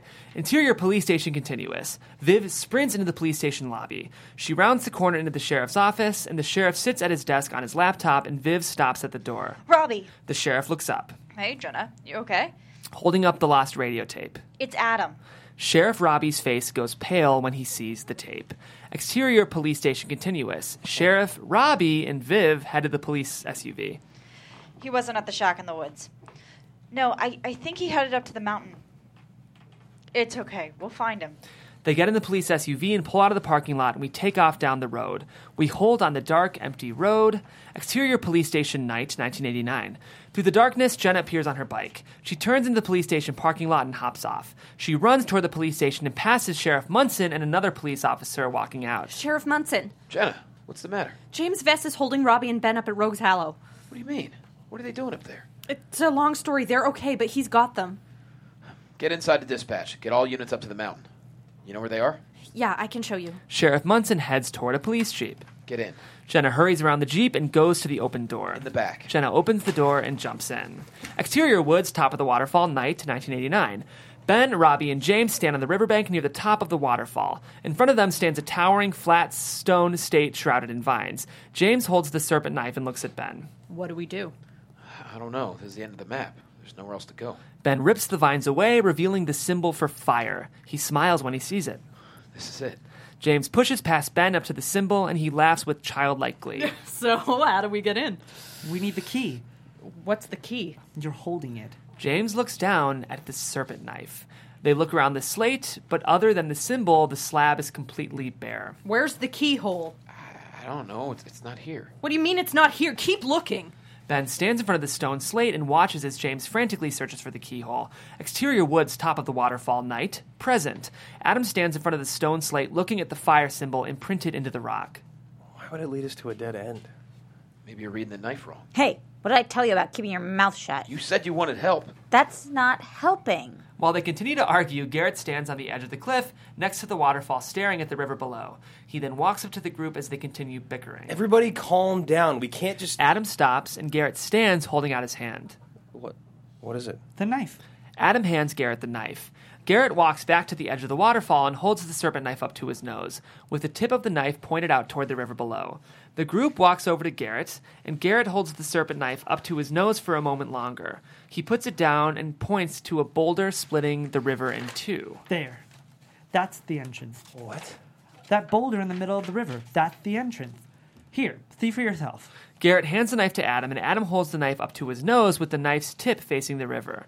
From Adam's point of view, the serpent knife's blade outlines the river, and in between the split on the serpent's tongue, at the tip of the knife, is the boulder. Garrett, you're a genius. Handing the knife to Ella. Take a look. Pointing at the stone slate. That's not the entrance. Pointing to the boulder in the river. That is. Ella sees what they're seeing, and she stares in disbelief.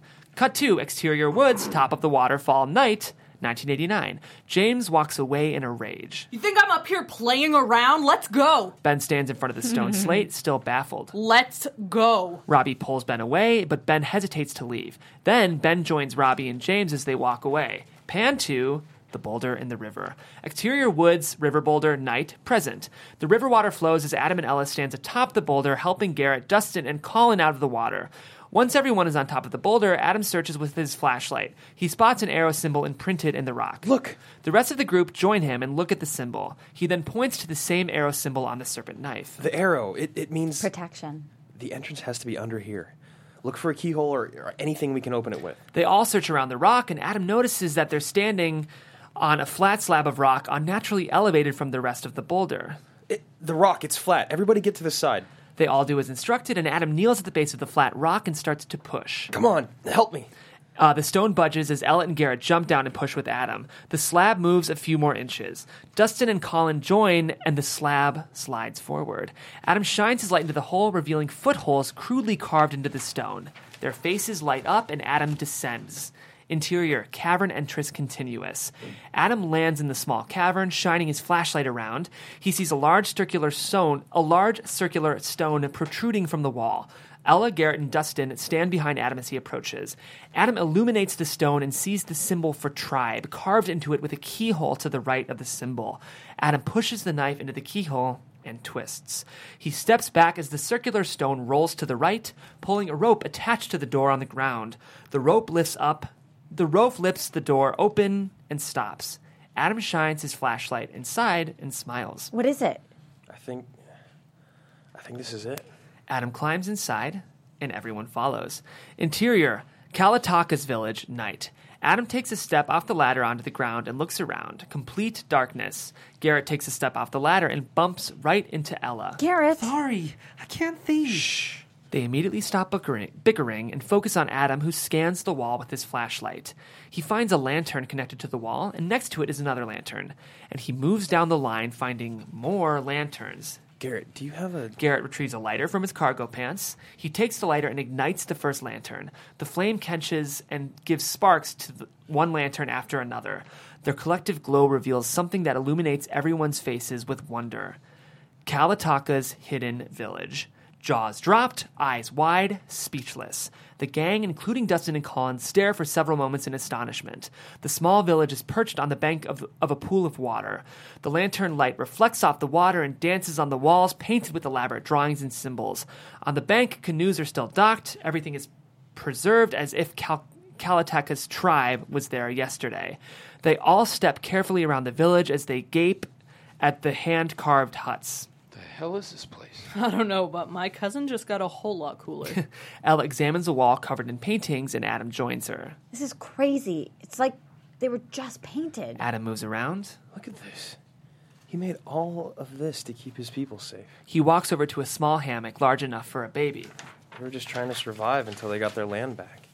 Hey, get over here. They look around. Dustin and Colin are nowhere in sight. Where are you? Over here. The gang follows the sound of their voices, which seem to be coming from behind a wall. You know, if they're stuck in the wall, we could just leave them here. Off their looks. Yeah, what's wrong? But we could. They stop at the wall. Dustin is at a small opening at the end, and they follow him into the gold cache. Interior, Kalateka's village, gold cache continuous. As soon as they're inside, they find themselves standing in front of gold coins and bricks, even jewelry piled halfway to the ceiling. Ella's eyes fill with tears. Grandpa was right. Dustin slowly dips his hand into the basket of gold coins and shoves the handful into his pockets. Then, like the gold is going to disappear, Dustin furiously shoves more coins into his pockets, and Colin quickly joins in. A coin rolls near Adam. He picks it up and admires its design. Come on, give us a hand. Once Dustin's pockets are full, he starts unloading gold bricks, setting them at Adam's feet. Guys, help us. This is what you came for, isn't it? Adam puts the coin in his pocket and takes a step forward, but he's stopped by Garrett's arm. Garrett's eyes aren't on Adam or the gold. They're on the ropes pulled taut against the wall. Adam looks at the ropes and sees that they're connected to a platform underneath the gold. With each pound of gold unloaded, the ropes loosen. Booby-trapped. Dustin pays no attention and continues unloading. Ella moves to help them, but Adam stops and points out the loosening ropes to her. The gang slowly backs away. Colin sees them. Adam nods to the danger, and Colin takes a step back. Dustin, we shouldn't be taking this. Dustin continues unloading brick after brick of gold. It's not ours to take. Please put it back. Seriously, dude, we gotta go. Don't be a pussy. Suddenly, the walls rumble and water starts to sprinkle down from the ceiling. Dustin! Ella grabs Adam's arm. We need to leave now. Adam hesitates, but if he doesn't leave now, he never will. Ella pulls Garrett, Adam, and Colin away from the gold. Dustin unloads a basket of gold onto the platform, then turns back for more, but the walls violently shake and water is now gushing from above. With abject fear in his eyes, Dustin tries running away, but the water crashes down around him and he disappears beneath the surface. Interior, Kalateka's village continuous. Adam, Ella, Garrett, and Colin race toward the canoes as water falls around them. Come on, get in! They all hop into a canoe and paddle away from the village, which is quickly being submerged underwater. Ella looks down. A hole in the canoe is letting in water. We're going to sink. Garrett takes off his jacket and fashions a makeshift patch over the hole. He looks up and gives a sly, confident smirk. Rocks from the cavern ceiling start splashing next to them. Where are we going? The water's flowing this way. There's got to be an opening. Just keep paddling. Dustin bursts from below the surface and inhales a deep breath. He waves his hand at the gang. Help! Help! Dustin! Come on, swim. We can't turn back. Dustin starts swimming as fast as he can, flapping about, boulders falling next to him and more water pouring from above. Hurry! You can make it. He swims and swims, his head going under. Finally, he reaches his arm and grabs the canoe, and the gang pulls him aboard. Help us paddle. Dustin leans over and starts paddling with his hands. Ahead, moonlight pierces through a hole. There. They paddle faster and faster, getting closer to the light. The cavern is falling apart and the water rises more quickly. The opening is covered by thick overgrowth. They row up to it and hack away at the vines as the water pushes them upward until exterior Kalateka's village, river continuous. They break through onto an open river. They all look back, realizing they're safe, and exhale a deep sigh of relief. They cheer and continue down the river. Interior, exterior, Vess's truck/woods, driving, night, 1989. James Vess drives down the mountain while Robbie and Ben sit silently in the back seat. Robbie looks at James, who stews in anger. Ben stares out the window, completely defeated. Oh, what the hell is this? James is met with flashing police lights. The boys look up and see the entire Lancaster Police Department is in front of them. James parks and hurries out of the truck.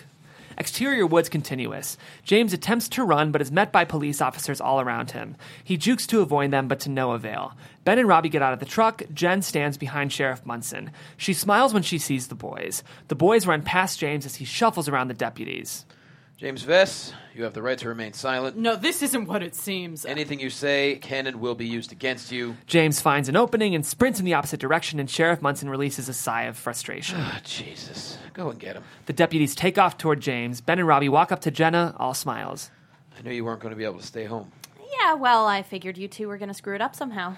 They laugh and hug. In the background, a screaming James Vess gets tackled to the ground by the deputies. So? Ben despondently shakes his head. I don't know what happened. Robbie puts his arm around Ben. It's all right. It's still up there.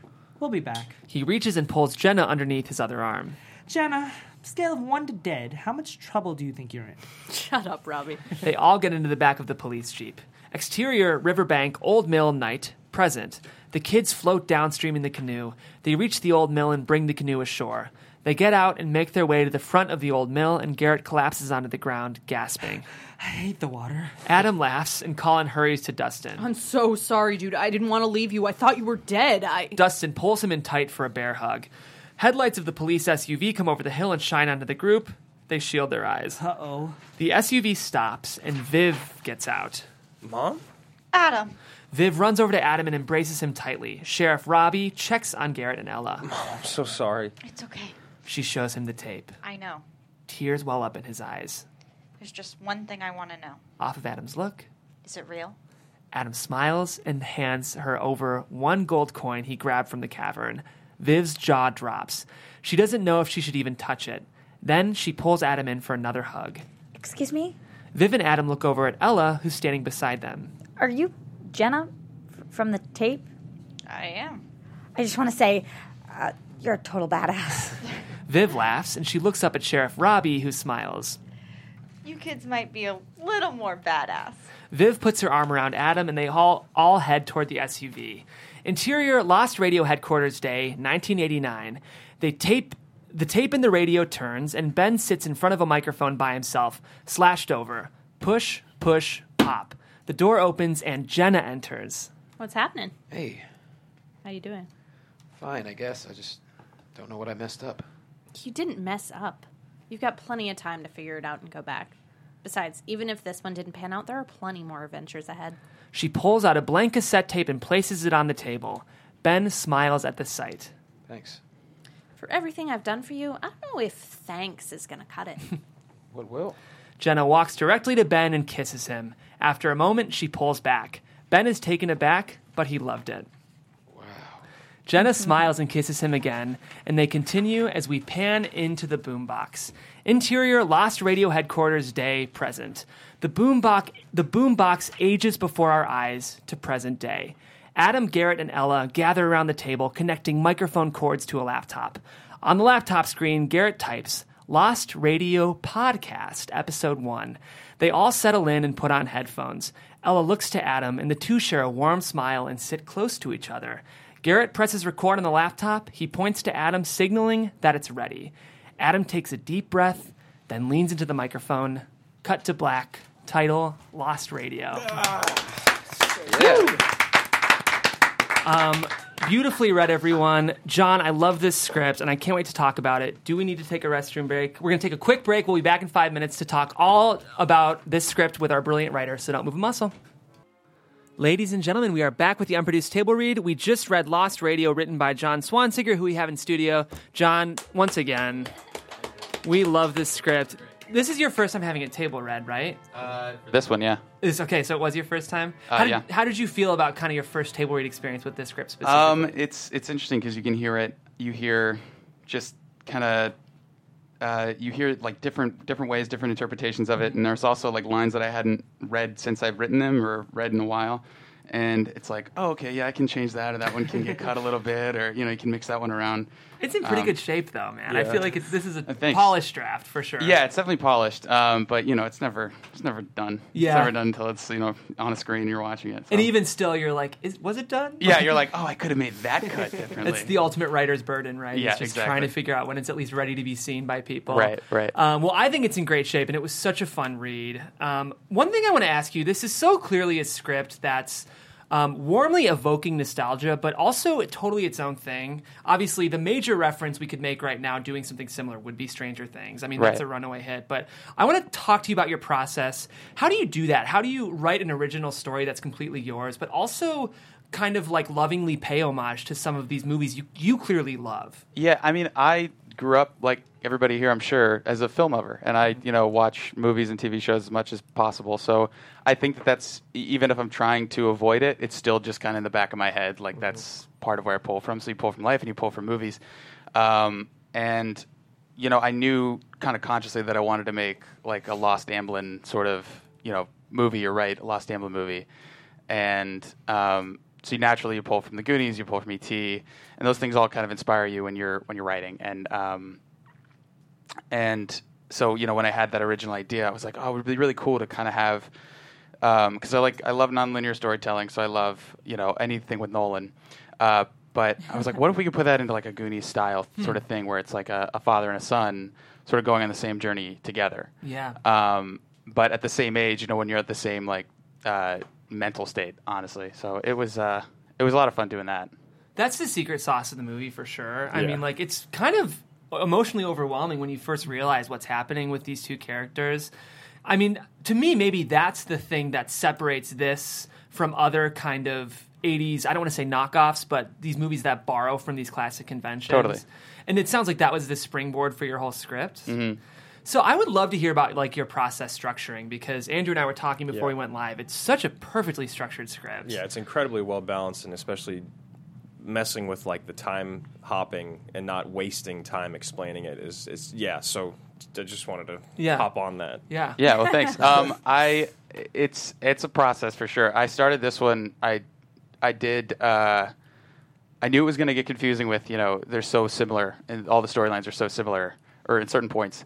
So I did cards that were just each storyline was a different color. And so I knew, all right, if this storyline's going on too long, like there's too much red on the board, then all right, I need to break that up a little bit, because we're going to stick with them too long. We're going to want to see the other characters, and we're going to want to get that other storyline. And also it was making sure that it wasn't just repeating the same information from A storyline, present day, to 89 storyline.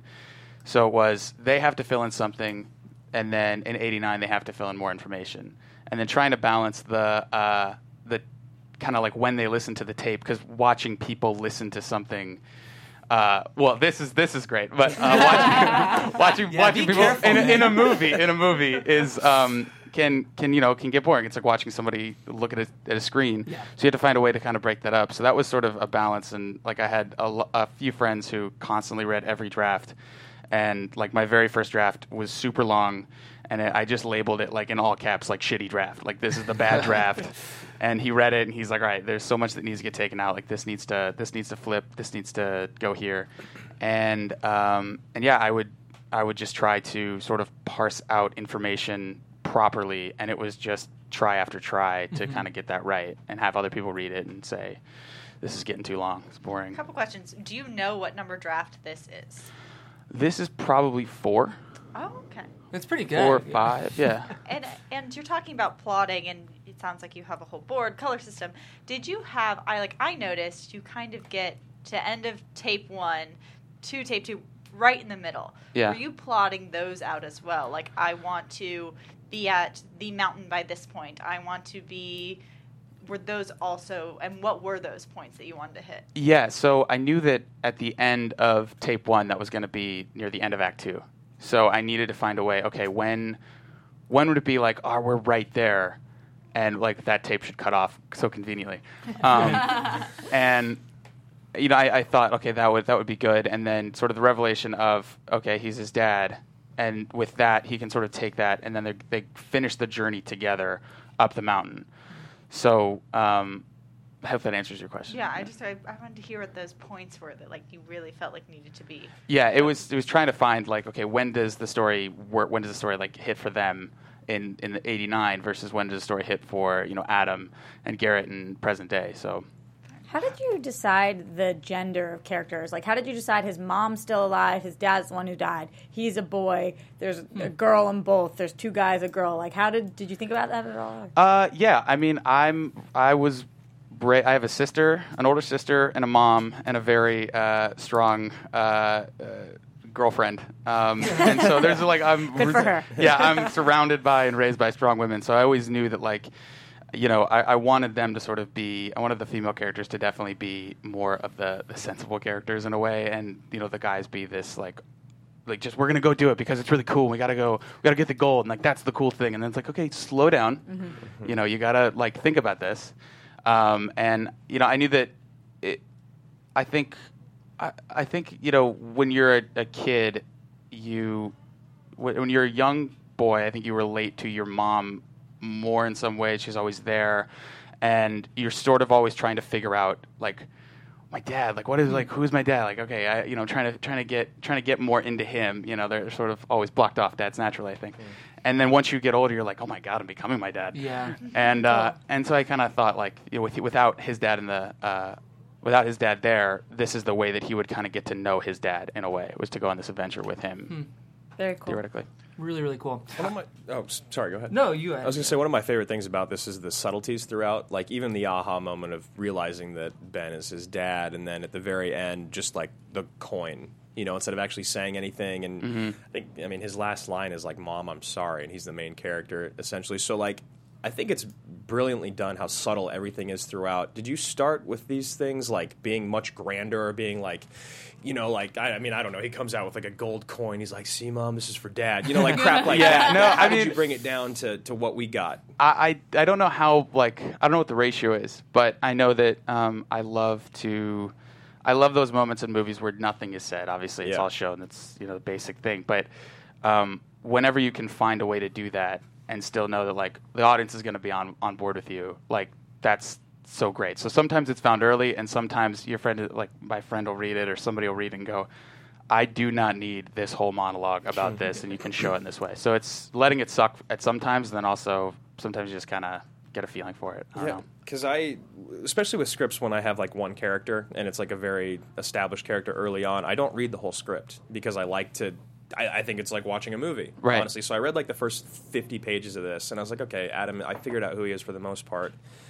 And so watching this, basically watching this in studio was just it was just amazing. It was absolutely amazing to me. It was perfectly structured. The story was incredibly compelling, but it was so subtle. I was just blown away by it. And the subtleties were. It was just incredible. And the reveal, I certainly didn't see it coming. To where all of a sudden Ben's his dad, and then then we still don't know that Jen is his mom, and then then we see that, okay, cool, Sheriff Robbie's there too. Yeah. But he had to be there. The question I have is, gosh, writing a script is such a daunting task. I mean, and here we are, 111 pages.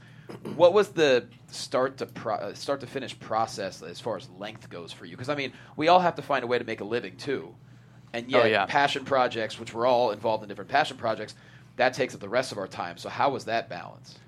Between my day job and my and this, it's tough. You guys know it's 10, 12-hour days working on set, or I was working in development when I was making this, and then it's every weekend, and it's sort of a tough thing to kind of have to tell your friends no, I can't go out tonight, I got to write, you know, and I just know that this I moved from Ohio, moved away from my family for a reason to come out to LA, kind of like everybody, I'm sure, and you can get distracted by a bunch of stuff, but when you have a thing that you just love to do and you just want to keep making it, then it's not that hard. It can be at sometimes, but just sitting down and writing it is when you love it is great. So I think that's sort of the key is make sure you love it, and if you get bored of it, then whoever's going to read it or watch it is going to get bored too.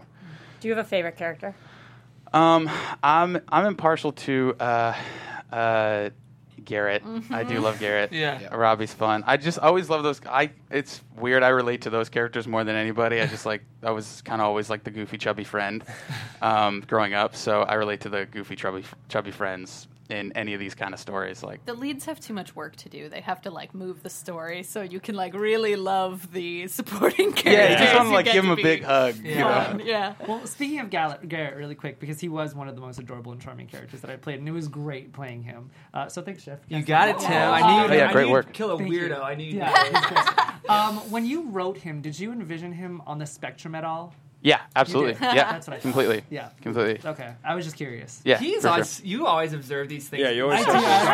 He's great. I love Garrett. One question I have for you, John, is there are differences between children's movies and movies about children, if that question makes sense. No, totally. I would love to hear, because I don't write stuff like this at all, and I don't know, I think every time I write about children, I end up writing a children's movie. So I'd love to hear about how you managed to write a movie for everyone starring children. I don't know. I don't think I sought that out. I just love. I don't know. I just my favorite movies are sort of in that realm. They're movies that everybody can kind of relate to, and they're fun. And they make you laugh, and they make you think a little bit. But at the same time, it's ultimately a fun ride. It's something that when I go to the movie theater, with my family, those are the movies we all enjoy together the most. So making a script like this just sort of seemed natural to that. And it's not the only thing that I write, but this was certainly a lot of fun trying to work into something that I knew, like, when my dad reads it, when my mom reads it, if somebody else reads it, then everybody can kind of watch it, everybody can kind of get it, hopefully, and have fun. And with kids, I mean, I think kids will just have that natural, they just have that natural carefreeness, so where they can kind of get away with certain things that adults, you kind of question their life choices. And, you know, they don't really have any reservations. They just sort of, they're so impulsive, and everything's always at 11. Like, love is at 11, and adventure is at 11, and, you know, things that might seem, you know, small to us are huge to them. So that was always kind of a way to elevate those. And I guess we can all relate points to that time, too. So there's an element of, not only is this movie a nostalgic look back on classic films, but it's also a nostalgic look back on a time in our lives that all of us know and remember. Completely. Even just to like the bikes on the yard in the beginning, I was like, oh yeah, I remember this. Yeah, you'd ride up to your friend's house and you'd be like, yep, everybody's there. Everyone is, and then but then you go inside and they're all playing video games. Exactly. Yeah, and I was always really bad at video games. The fat kid being bullied. Yes. You know, that was my childhood. You know? That was definitely my childhood. Was it a deliberate choice to have them playing video games? There was almost something kind of heartbreaking about feeling the beats of an 80s movie where normally the kids would play outside, and then they get to the door and everyone's inside playing video games. Yeah, definitely. I mean, I think the part of this whole script was about, like, you know, when I was a kid, we were sort of moving away from, like, playing outside all the time. We were sort of moving towards screens, and now I feel like when I, like, look at my younger cousins, they're all playing on screens and very rarely playing outside. And for me, that was actually based on a real moment. I was like 14 or something, and everybody's playing Halo, and I was really bad at Halo. I was just not a gamer, and I went there, and I just was destroyed and, like, made fun of. Like, it was so terrible. It was such a traumatic experience. I know. It was really brutal. So I had to put that in. So I can relate, buddy. Yeah. What I really loved at the end, and I think I probably could speak for. Well, I'm probably the oldest one here in the room, if I had to guess. I remember still recording on cassettes. Yeah. So, like, the transition from Lost Radio cassette tapes, all of a sudden on the last page, welcome to the Lost Radio podcast. Oh, my God. Yeah. Like, I almost lost my mind. Because, like, my buddy and I, we used to pretend we were recording artists. Yeah. When I was, like, 9 years old, we would record on a cassette tape and just take music and then play it from another cassette. Just totally, like, rigged it up ourselves. Yeah. Just what they did. And all of a sudden, you see the podcast, like, someone, like, in my generation, I'm not a millennial, I'm just a little bit older. Oh my God! It like really resonates. Yeah, I mean that's kind of seemed like a natural fit. I mean, oh yeah, I had a radio show with my sister, and I recently got the tapes and digitized it, so I was like, I have it forever now. Awesome. Yep, it's so many people did it. I didn't really realize it until they started reading. So I have a question about the end, just because I was curious. Was there any draft that Dustin didn't make it?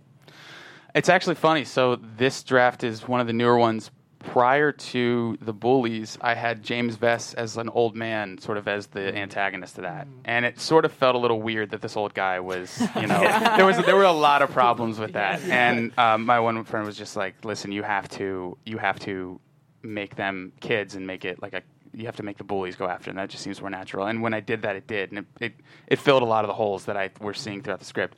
So there was a draft where Vess didn't make it.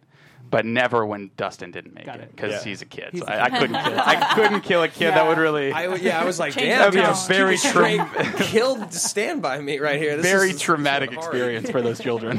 So what's the process with the script? Obviously, it's this is an amazing draft, and we're reading it here. Is it a matter of have you gotten any feedback from possible purchasing or anything like that? Or? No purchasing. There's been a conversation with a manager like a few months ago, but those sort of fizzled out, and just sort of how it works here. That's why you're on the show, to sell the hell out of it. So buy it. Do you have a lit agent? No, I don't have an agent. You're I'm not. kidding me. I'm unrepped. I don't have anything. That's crazy to me. Kind of going off. This will get bought. This is incredible. Well, and it's Fingers also crossed. it's the Thank right you. time. I mean, like, I think maybe 5 years ago, producers would have been skeptical about the power of adult stories driven by children, but this little show came out 2 years ago on Netflix that is doing pretty well, and then It, of course. Yeah. And then did you guys see Dark, the German show? Not yet. No, I haven't. It's like time travels in. You should watch it. Okay. Yeah. Absolutely. So you said you started thinking about this about 3 years ago. Is that what you said? Yeah. So what were your thoughts? Did you have any thoughts when you saw the success of Stranger Things? Like, I already knew. Well, it's funny. So my friends, I have two friends that work at Netflix, and they sort of get like Jesse's one of them, right? Jesse's one of them, and then my friend Chris, who works there too. Insider baseball. Yeah. Sorry, and so Jesse. he showed me like the trailer for Stranger Things, and I was like, this is so cool. This is awesome. I was a fan right away, and I didn't think about it like from a selling point. I just sort of thought about it as like, the Duffer Brothers are brilliant, and they did this, so how can I do this? It's different because it's interdimensional beings and aliens and all that stuff, and this was more of a Goonie style. So it was inspiration. They were also like, okay, I'm going to back off of that a little bit. It was just great to sort of see it working, and that was a lot of fun. And that's a good thing too, because when something like Stranger Things hits, other networks, whether digital or TV, they're going to be looking for other projects in a similar genre. So it's a great thing that Stranger Things is so popular, because projects like this are going to be more likely to be seen. Right. So, right. Yeah. That's the hope for sure. Yeah. Yeah, I mean, we just love the script, John. Yeah. Thanks for talking with us. Do you have any questions you. for us before we make our way out? No. I mean, did anything feel like it was over-explained, or did it feel like it dragged in any point? I thought it was really quick. I mean, a story like this in only 110 pages, nowadays you would see that going well over 2 hours. Right. Yeah. So I thought it was really fast. It's in good shape. I think it's perfectly structured, honestly. Okay. It's pretty damn good, man. Thank you. Appreciate that. I feel like the pacing's really good. I also like your 2 points when you interject both of kind of the sensitive parent moments, like when you get to hear kind of the dad directly talk through the radio. I like that was added, and I liked where you put it. I did have a little bit of a question about structure. So, Dustin, who drives the truck that gets the bullies? Dustin. Okay. Yeah. He steals it from his older, brother, right? Yeah, but he's a little older than them. He's 14, He's but 14. He steals it from his bro. Yeah. He's older and going to kick his ass once he comes home with it. Right. I remember saying that. That was a great line. Yeah. That monologue, too, was really well written by Viv and performed. That was great. Oh, yeah. Thank you. That was really good. Yeah, those are moments that could veer into melodrama, but fortunately they don't. Yeah. Okay, because that's always my worry is like, is this too... Because it's definitely a line you ride, Yeah. It's like, I mean, I was raised by a single mom, and so I had moments like that, and like... Your mom does say shit where you're like, Mom, come on. Like, Yeah. Mom, weird. super weird. Yeah. But no, it was perfect. It was not too heavy-handed, and it seemed very real. I think what happens is really placement, because I think if you take, even though it's really well written, if you took the dad talking through the radio and you put it at the very end, it has a very different weight to it than how you interjected it into the adventure. Yeah. Like, it's a motivational point, it's a turning point, Right. It's not a resolution. And the fact that you never talk about how the dad died, right? Yeah, I mean, I tested a few things, but it seemed way too specific. No, it's perfect. In movies like this, though, you don't need to say it was a diagnosis. Right. I didn't want it to be like cancer or a plane leaves crash or whatever. Open for everyone to relate to. Yeah, exactly. You can kind of project your own thing onto it. So and we want those moments in a movie like this. Right. If this was a different movie, maybe Viv's speech would have felt a little. But there's an element. It's a feel-good movie, and there is an element of 5% fantasy, right, where everything doesn't need to be exactly as we know it. But even still, it's still grounded and it's a world we know. But we like that escapism in movies like this. We need totally. it, I think. So, What happens with the gold? What happens with the gold? That's a good question. Wash down the river. It just sort of I didn't want anybody to kind of go back and find it and it kind of be plundered. So I just wanted it to just sort of disappear. Sequel, dude. If they movie trapped it, there's a chance that it's still he set it up to where the gold doesn't The go anywhere. gold is still there. Yeah. Lost Radio 2 found gold. I love Garrett's line of, put it back, it's not ours to take. And I think that I feel like that showed a lot of respect to the not only the Native American community, but, just the respect of, people that died before you. And I'd take it. Totally. She'd receive it, right? Oh, yeah, totally. That's a shout out to the Tomorrow Show. Which is a great program, guys. Check it out on iTunes. Well, John, it's been such a pleasure, and we can't thank you enough for coming in. And keep us posted, man. If there's anything we can do to help push this along, we will. For sure. I really want to see this movie. Oh, yeah. I do too. So that being said, John, where's the best place to reach you if executives want to snatch this thing up? I mean, email's always great. Go for it. Swansiger at gmail.com. Spell that. Swansiger is not an easy name. JOHNSWANSIGER at gmail.com. And you can find me on Twitter at JohnSwan90. Perfect. Thanks again, John. It's been really fun. Thank you. Guys, if you enjoyed today's read, I have a number of recommendations. I feel like my list is getting longer, but we read a script early in our time in the show called The End of the Stars that also deals with teenagers reconciling with lost parents. It's a great script. We also read, if you're interested in sort of the teenage experience, we read a script 6 weeks ago called Oriole Park that's about a bunch of Chicago adolescents dealing with John Wayne Gacy in their neighborhood. And it's got elements of horror, but it is a coming-of-age movie, so I would check that out as well. Next week, we're reading our first play on the show, actually, which I'm excited about. Yeah, someone, an AfterBuzzer, really wanted their work read on air, and so of course I said yes. So we'll be reading a play next week, starting at 10 a.m.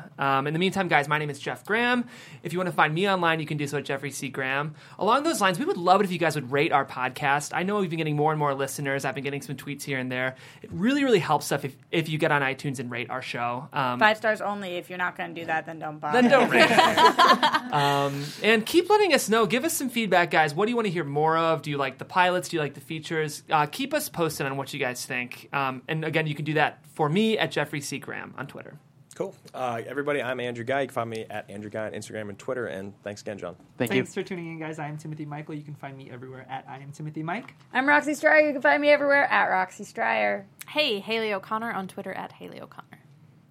Johnny LaQuasto at Jay Quasto, and every single week with Roxy Stryer on DC Movie News right here. Woo-hoo. Thank you guys so much for having me. I'm Sarah Stratton. I don't have those things, but have fun with theirs. Thanks again. I'll see you next week at 10 a.m. here on the Unproduced Table Read.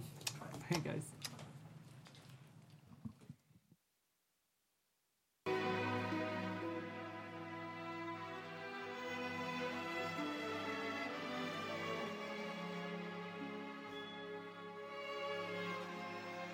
From producers Maria Menounos, Kevin Undergaro, Phil Svitek, and the entire Popcorn Talk Network, we would like to thank you for tuning in. For questions or comments, be sure to visit popcorntalk.com. I'm Sir Richard Wentworth, and this has been a presentation of the Popcorn Talk Network. The views expressed herein are those of the hosts only and do not necessarily reflect the views of the Popcorn Talk Network or its owners or principals.